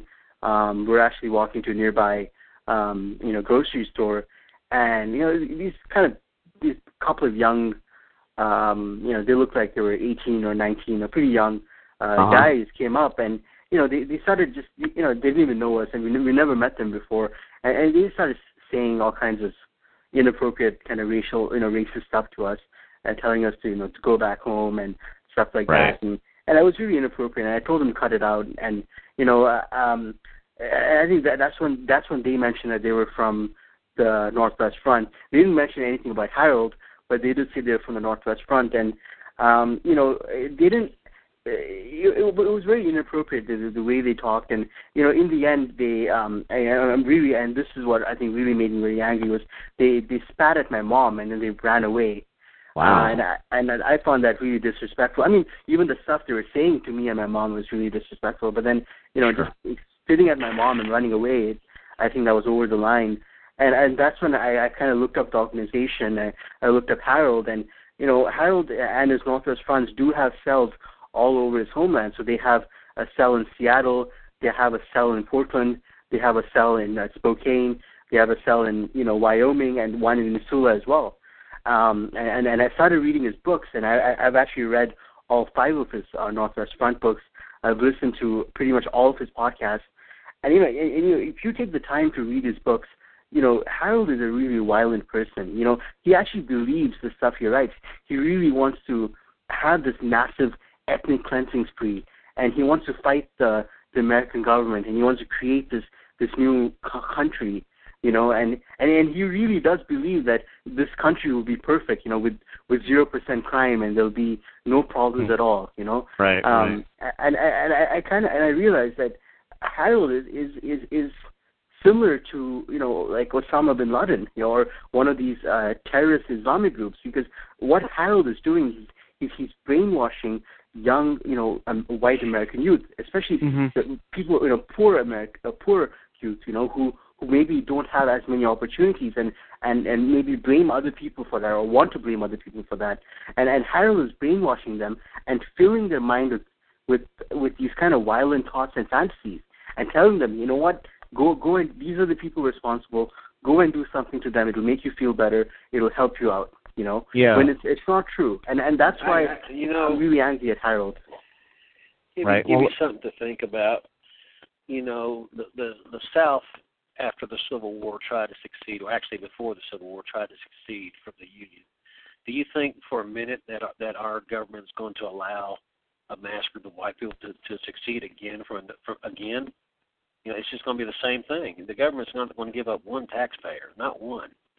But listen, I mean, there's not going to be never be a separate nation. I don't think he's advocating that. I don't think he was making that argument. What he's saying is that this guy, they're sort of similar to like a small time terrorist group, right, Paul? Right. Exactly. Yeah. So like they're not trying to like actually like make a move like seceding from the Union. He has his own constitution and everything written down, his own system. Well, I mean, actually, let me clarify. Actually, both of you are correct, because what Harold wants to do is he wants to start off as a terrorist movement. Where you have the different cells in his homeland conduct terrorist activities and kind of disrupt the regular day life, and he wants that to progress into a guerrilla war for independence. So I have a question. I have a question, Paul. I had to ask this on my, just sort of to assuage my own conscience. I'm not going to go into like, this isn't like Law and Order, so I'm not going to go into. I'm not going to put this on you to describe whether this guy's going to carry something out. But if you ever had a suspicion that he was going to do something, would you be able to contact the authorities in your area, or contact or sort of find some allies? Because I mean, this is like some scary shit you're describing.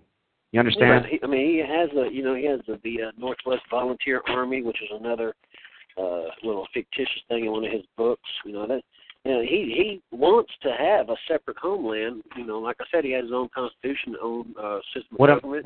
What I'm asking is but this. It's never going to happen.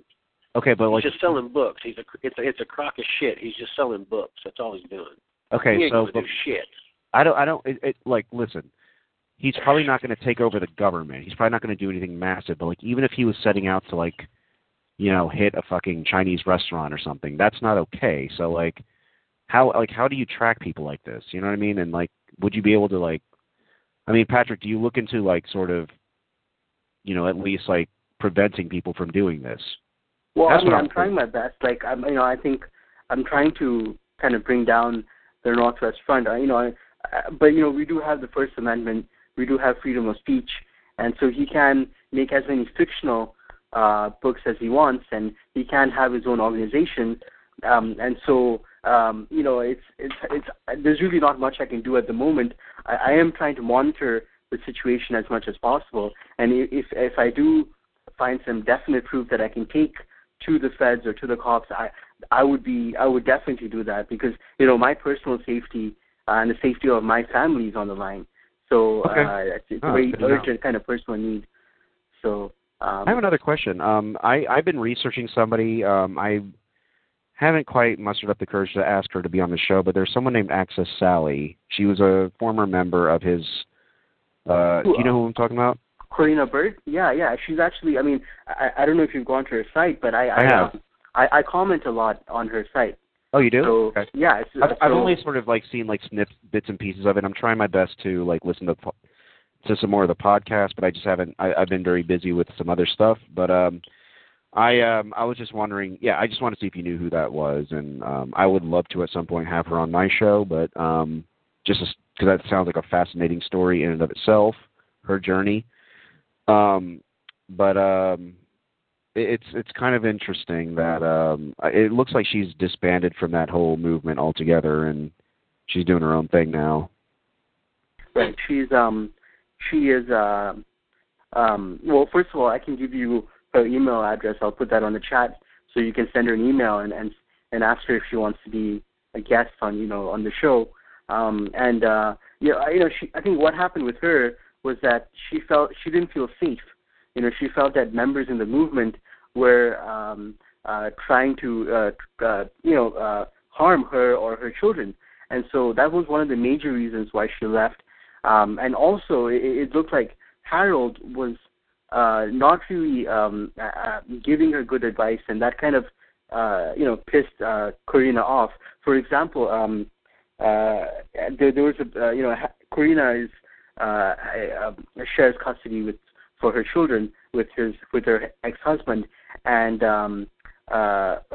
it seems one of the Nazi skinheads called up the ex-husband and told him that, hey, Corina is still working, is still with the movement, and she's in an environment that's dangerous for the children. And so the ex-husband threatened to go to the judge and get a full custody of the children because of that. And so Harold told Corina that what she should do is go to the judge and tell the judge that the ex-husband is, abusing or molesting the children, so that Corina can get full custody of the children, and then Corina should run away with the children, so that then she, to make sure that she keeps full custody. And I think Corina was really disgusted by Harold's advice, and that was one of the major reasons why Corina decided to leave Harold's organization, because Corina was like the right hand person of Harold before she left. So. Okay. Yeah. So it's all right. Yeah. Well, I put my email here if you want to send me the email. I think I can look on her website too, so don't there's no hurry. But Patrick, I keep calling you Patrick or Paul. I hope you don't mind. But do you yourself ever receive any threats or any sort of intimidation from people for the work that you do? I have a couple of times. Actually, a couple of times in this chat room. I have actually last Friday I was in the Logan Hunter show, Logan Hunter, he's a pastor for the Christian Identity, and I was in the chat room and I was just discussing. I was being the usual anti-racist, and I was discussing why I feel like we shouldn't hate each other, and why I feel we should kind of end the racism, and I think some people got pretty upset, especially when I gave some numbers, and they said, we're going to find out your address, we know you're in Missoula, we're going to find out where you live, and we're going to do something. I remember there was this one guy called Jimmy Larson. He really did say that. But and another time, like for example, Harold, he because I've been doing a bit of trolling and stuff, I've been heckling Harold quite a bit. So Harold, he in his latest podcast, he mentioned that he wished that one of his members could take a baseball bat to his hecklers and beat them with it, so that his hecklers would stop irritating him. And that was pretty harsh. And it was obviously a message to me. But at the same time, I know that, well, he should know that I am keeping a check on him, that I don't like what he's doing, and that he can't just go around inciting people to violence without there being a consequence. Even if that means, yeah. So I have a question. I mean, like, are there any measures you can take when people threaten you, or how do you deal with that? Do you just let it slide, or like? I mean, usually I just let it slide. I mean, there really isn't much I can do. I mean, because it's usually in a chat room or something anonymous. I'm pretty sure that even the people who are threatening me are, they don't really use their actual name, So I mean, there's not much I can do except try not to give my address or something like that over the internet. And sometimes I use anonymous proxies so that they don't get my IP address. But really, there's not much else that I can do. And I just hope that they don't do anything. But I feel like what the work that I'm doing is important, and so I keep on doing it.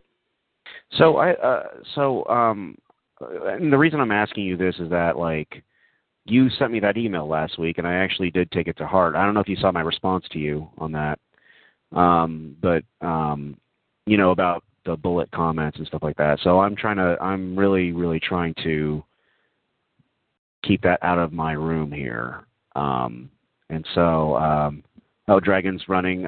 Thanks a lot for calling in, Dragon. We'll see you soon. So, I mean, do you think, I'm trying to figure out, like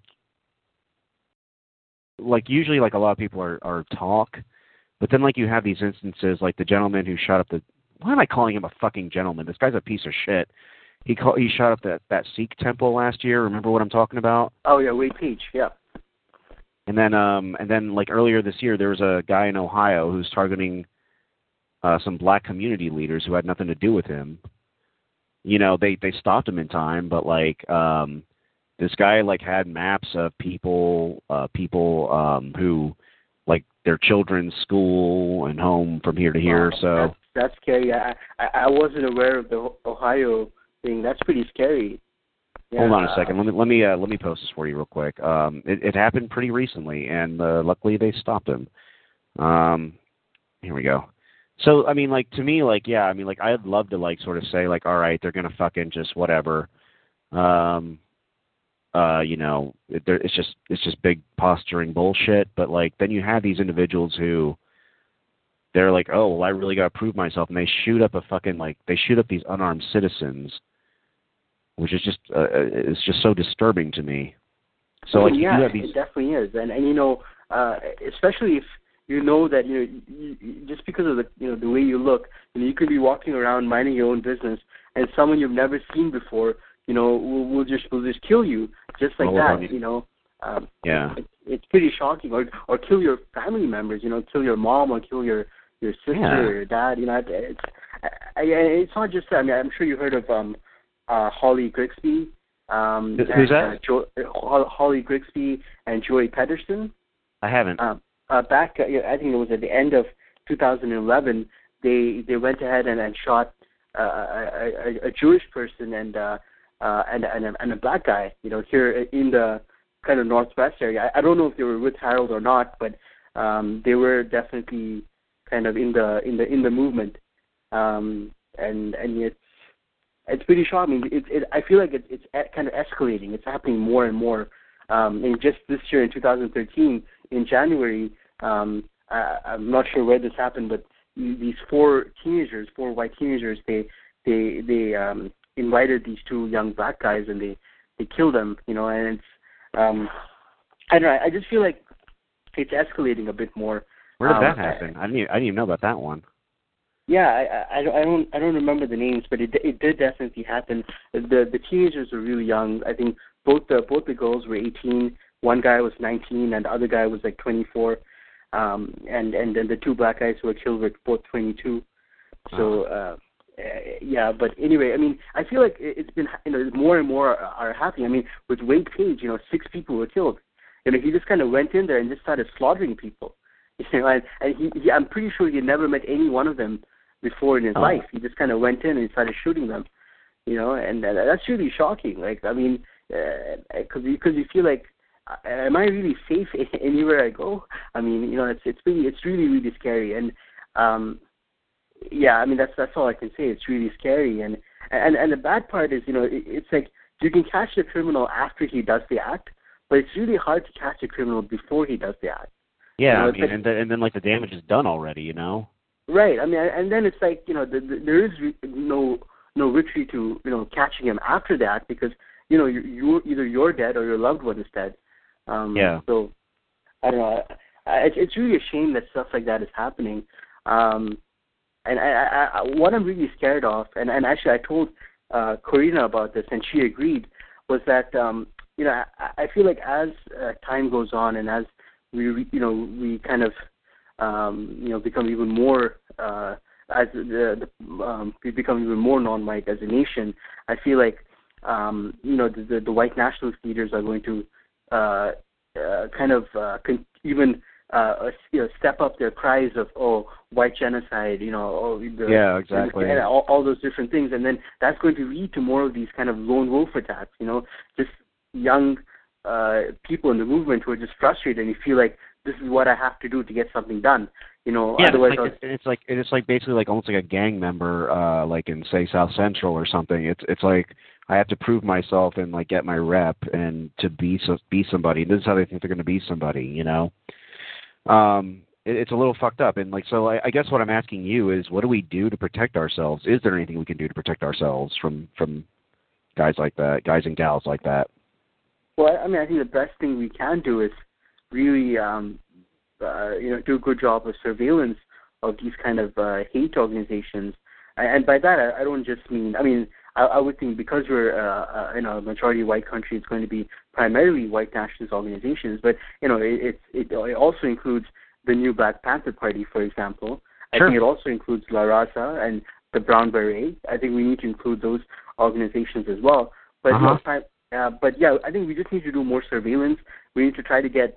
I think the FBI needs to try to infiltrate these organizations and find out what they're trying to do, because sometimes a lot of times they have these front websites in which they say, hey, we're official, we don't do anything illegal.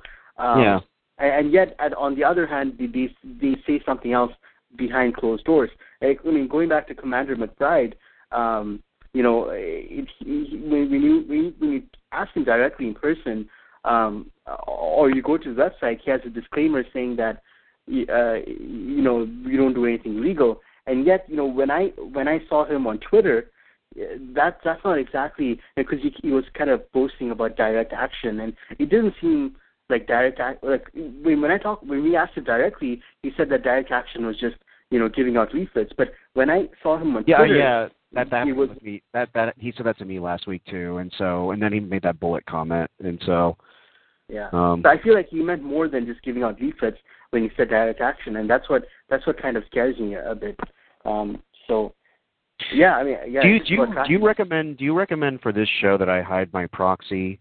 I do hide it as much as I can. What's your opinion on that? I feel you should. Just to be on the safe side.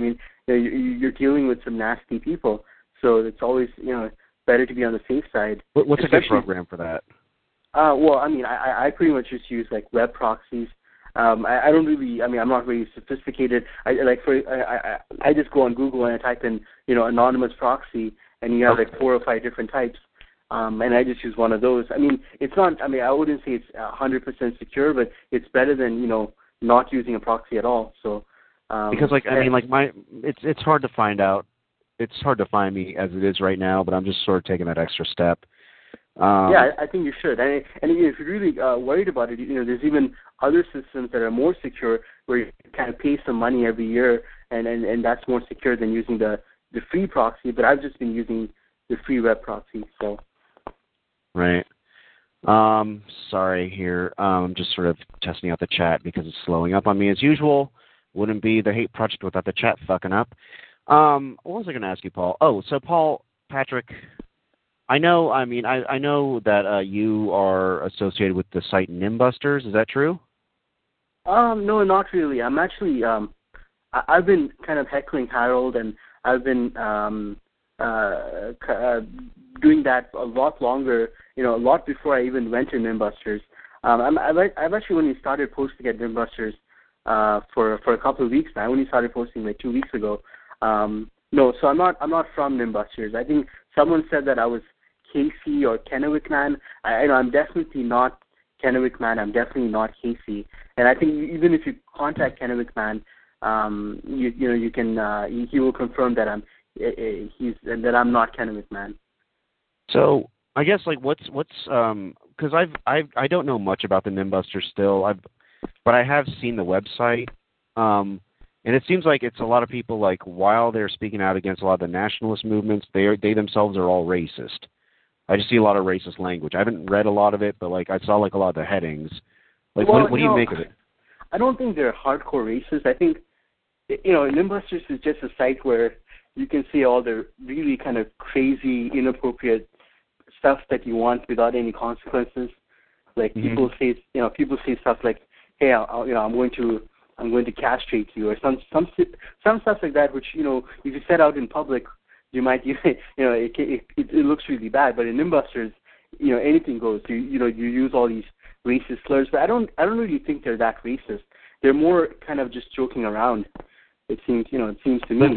But and then, like, I get that, but, like, couldn't that site attract people like Wade Page and these other neo-Nazis who want to take direct action, as you say? I think so. I mean, but really any site can attract them. For example, Wade Page was a member of Stormfront, and he used to post stuff there about taking action and doing something. And there's plenty of sites where you can post that. So it's really hard to kind of say that. And then there's plenty of people who won't even post, and they'll just go and kill. So it's kind of hard to pinpoint which sites are the bad sites and which ones are the good ones. Okay, so but, like, you say, Patrick, that Nimbusters is a joke site. Yeah, I don't think they're serious about what they're. Okay. I don't think they're hardcore like Wade Page. Okay. Interesting. Cool. So I want to address something. I just need to take a pause in this conversation because I'm enjoying it. People have been accusing this show of being a closet Nazi show, or they've been accusing this show of being some sort of Fed show, and it's neither of those things. Patrick, did you get the response I sent back to you? Did you send that today? I sent it last week after you sent me your notes. Oh yeah, I remember that. You just said, thank you for sending that email, and I appreciate you sending in your comments, right? Yeah, well, I wrote up this whole thing about what the show was aiming to be. I mean, people have been sort of implying that. Right. Yeah, no, I remember that, and I think people are just really trolling, and they're trying to get a rise out of you. I think you're fulfilling the purpose of your show, because you have to be. You're trying to be more open to people of all groups, and so of course some extremists might come in and say their views. That doesn't mean that you support them, and in fact you said several times that you don't support them. So I don't think you need to worry about the people who are trying to to get a rise out of you. So yeah, it's and I wasn't even like fishing for anything when I was mentioning that. It's sort of like what this show is. It's meant to be, and the reason I kept it anonymous was that, like, it's meant to be a genuine exploration. So, for instance, the person who feels like other races are putting them down and they need to take direct action, quote unquote, like, it could be like, well, why do you feel that way, and kind of get to the source of, like, what was step one for that person to go from there to here, because, like, I mean, and I don't want to see that shit happen anymore. You know what I mean?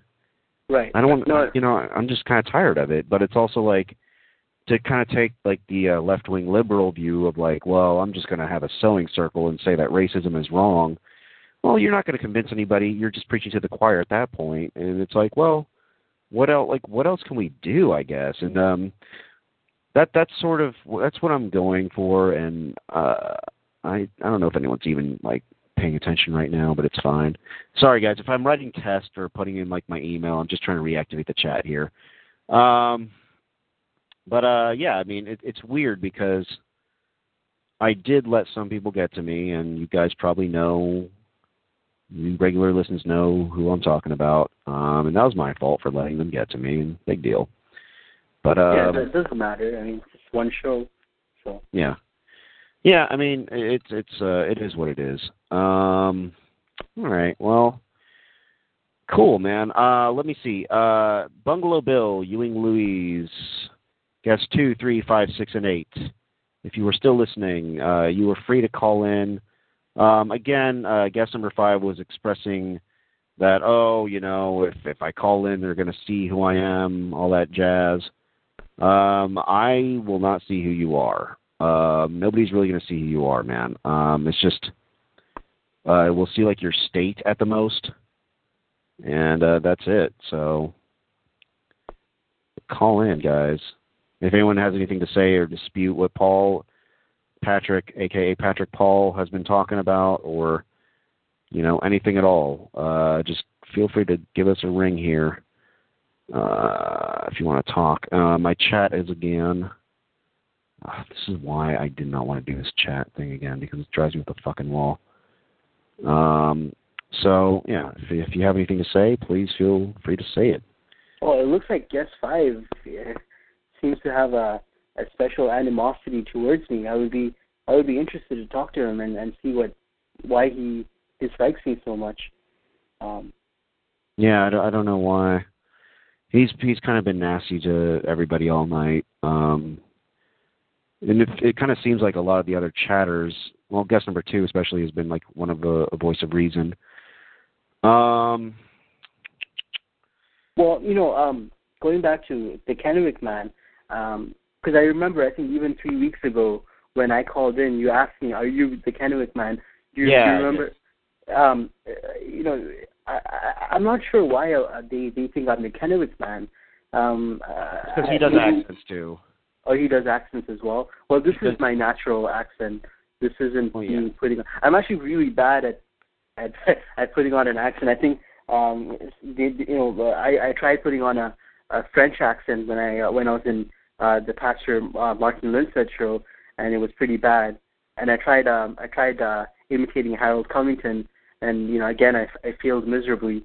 So, but I mean, going back to the whole the fear, I think as someone who, I mean, if you don't mind me asking you, Hey Project, are you white?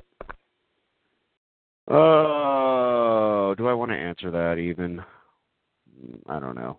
I mean, because from the way you speak, it seems like you are. Though, I mean, that's not a surefire indicator, but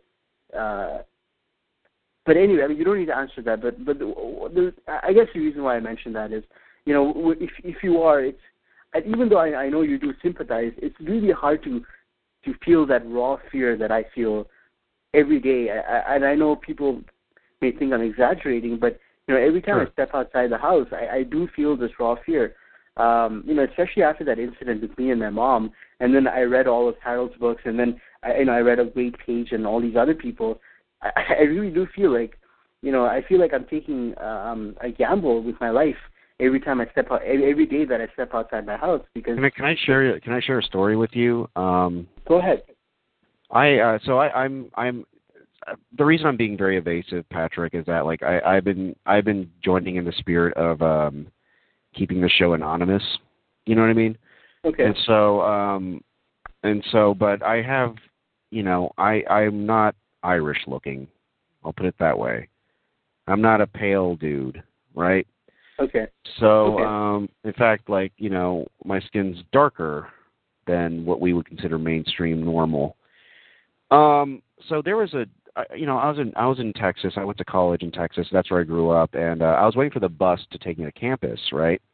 Okay. And so there was this. I was sitting at the bus stop across from an apartment building, and so this freaked me out. Like, I see the window from the apartment building across the street open up.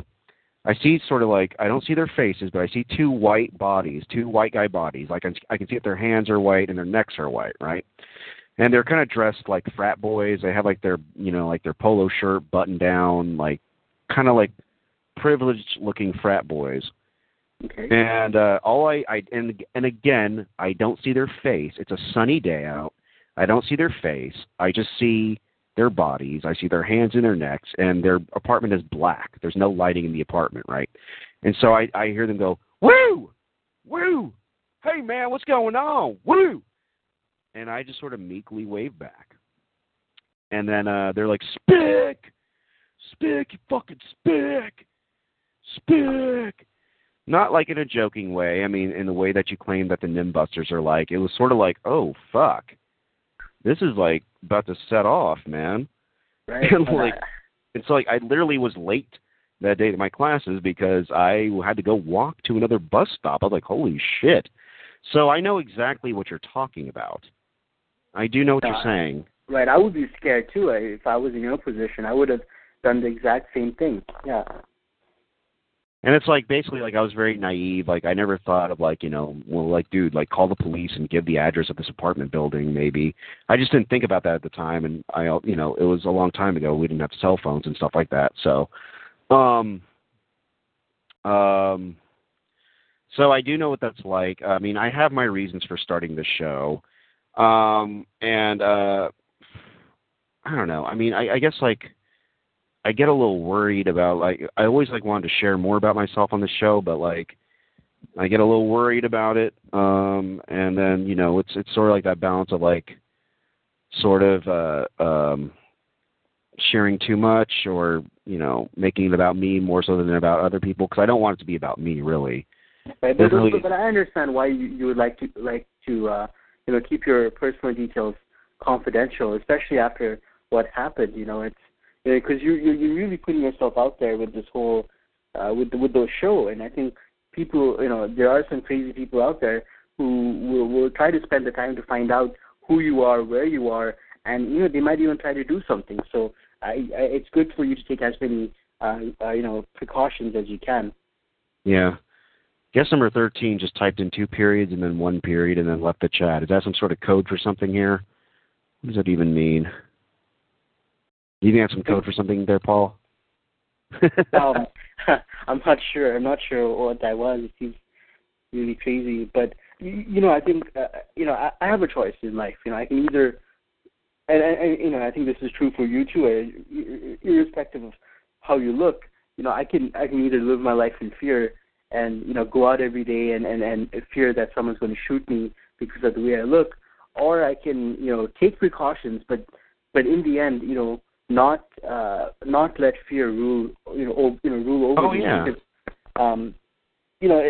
the problem is that these people are going to be there. They're not going to go away, and in fact, these kind of people are going to increase. As time goes by, and I don't know. I mean. And it is scary. It's not a pleasant thought, and whenever I think about it, I get really upset. But I just tell myself, don't think about it. That like your life is too short to waste your time, thinking about these kind of people. I don't know. I mean, I really wish they weren't there. Yeah. Yeah. So like I'm reading this here. Guest number 5 is saying, "Go code. It's time. 2 words. Conceal carry." Guest number 5, is that meant to be a threat? So yeah, concealed carry. That's pretty much referring to a gun, but okay. All right, this fucker's banned, and I'm going to take a screenshot of this for my records. Way to go, dum-dum. But yeah, this is why you should definitely not give your real name, and you should use a proxy, because of people like him. Yeah. Yeah. But yeah, I mean, I know that the number one question that you asked me was, what can we do about this? See, they really hide behind the First Amendment. They say, hey, we can write fictional books about violence and about, saying, hey, we should do something about this race, because we're just going to say it's fictional. And we're going to say, right. It's my First Amendment, it's my freedom of speech. But, there is a negative impact to that. It's like, for example, in the white nationalist movement, there's this immense hatred towards Jews. And I don't know, do you know James Lasky? James who? I'm sorry. James Lasky. I don't. So back in 2006, in the end of 2006, James Lasky, he lived in Portland. He started throwing stones at Jews in the synagogues in Portland, Oregon, and he actually he actually caught some pretty serious skull fractures because of that on several different Jews going to the synagogues, and he ended up going to prison for 6 or 7 years, and he released this kind of what do you call the white man's manifesto, and Harold Covington published that in his blog, and it's just about and then his manifesto was really scary. The manifesto essentially talked about pretty much what Harold is starting to do now, which is creating these small cells, and I'll just go ahead and call them terror cells in these different cities.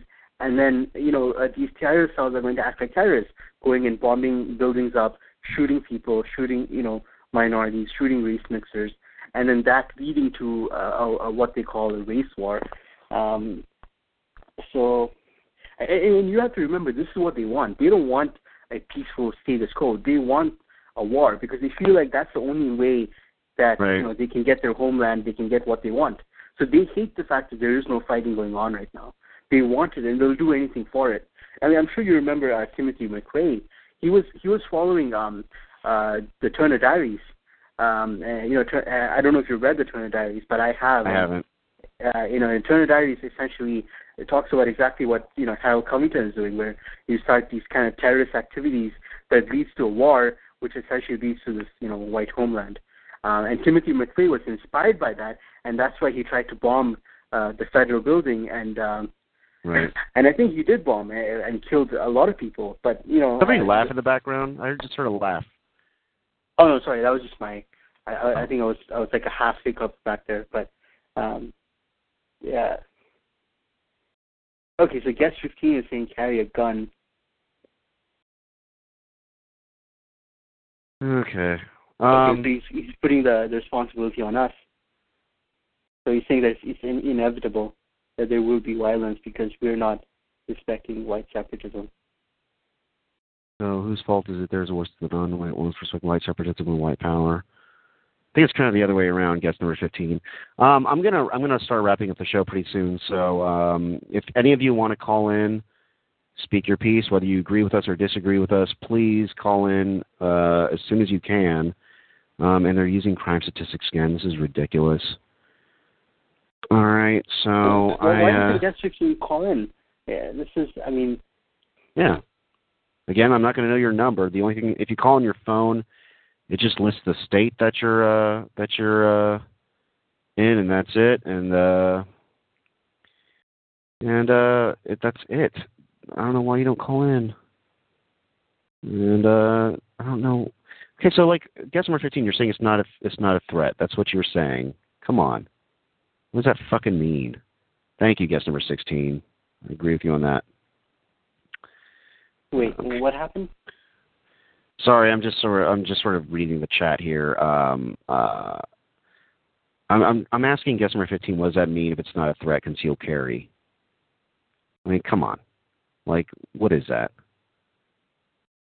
So he was telling us to have concealed carry so that we're more prepared for people like. Wade Page. That's what he's trying to say.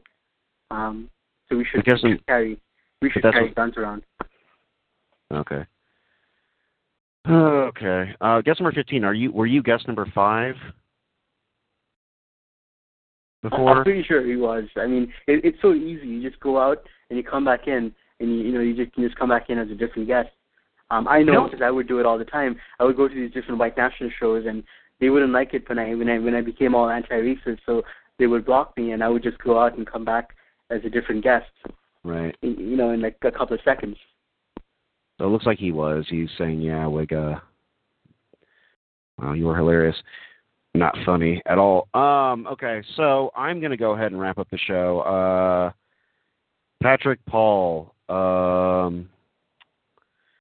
okay, so guest number 15 is writing, you're anti-white, you don't got their nigger race. So I'm not anti-white at all, dude.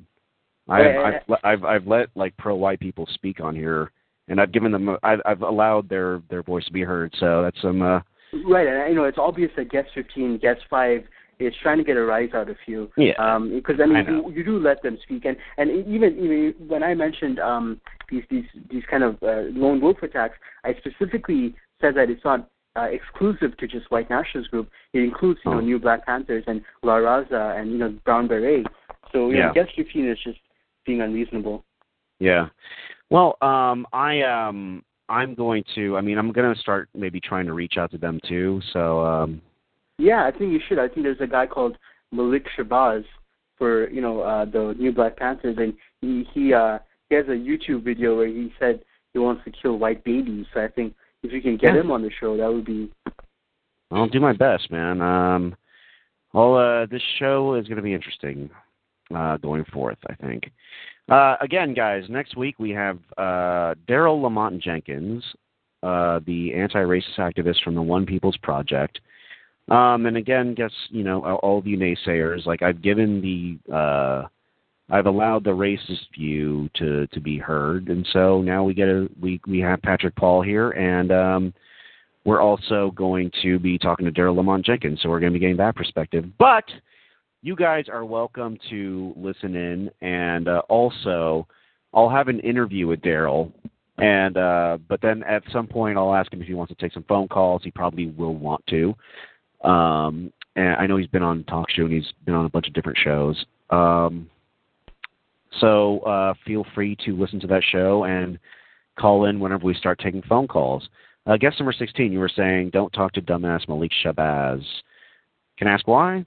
Is it I just want to let him answer that question. Yeah, dude, call in next time. It's fine. Oddly enough, like, you may not want to hear this, Paul, but like, it does drive up my talk show stats when people fuck with me and kind of call back in and jump back in and out. So you might be doing that to the people you're trolling, but you're actually doing it very creatively. But these guys who think they're like getting me, it's like they're actually driving it. They make my show more popular. So guest number 15. Guest number 16. Thank you. I'm going to look into it. It might be interesting to like have him on, and if you do want to listen to that particular show, you should listen and challenge them.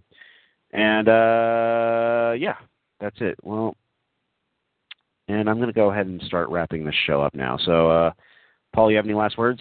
No. Thank you for giving me this platform, and thank you for having me. I really appreciate it.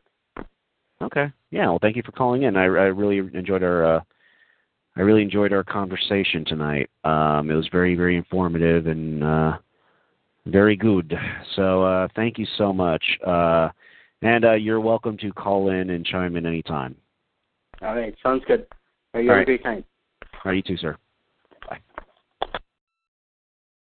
Okay, guys. That is another installment of the Hate Project. Another genuine exploration of hate, and we kind of got it from a different side. So, guest number 16, we've had white separatists on here, so I'm trying to get some black separatists on here because I am fair. Anyways, but it's not meant to give anyone a forum. It's meant to more hear what the sources of their hatred is, or the sources of their viewpoints. This is meant to be a show that explores kind of different viewpoints, including those unpleasant ones. That's all. So feel free to follow the show. You can click on your little talk show chat room here. You can click on like the name of the show, The Hate Project, and follow it if you like. We'd love to have you. And if in future episodes, if you want to call in, please call in. And you, guest number 16, you were saying, I was just saying it is really easy to find white racists. You are right about that, sir. Oh boy. They came out for this fucking show. All right, kids. Good night. We are ending the call tonight. Good night.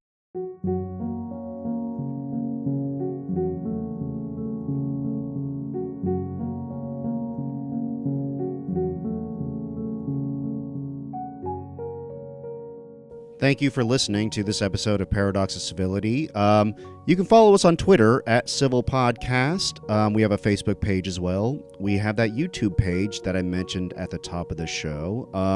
iTunes, Stitcher, anywhere that this podcast is available. You can leave a review, comment, leave a bad review even. I would love that. Any feedback that you want to give me, you can always comment on any of these platforms or email me directly at paradoxofcivility@gmail.com. Thank you. Have a great rest of your week, month, year, whenever you're listening to this. Goodbye.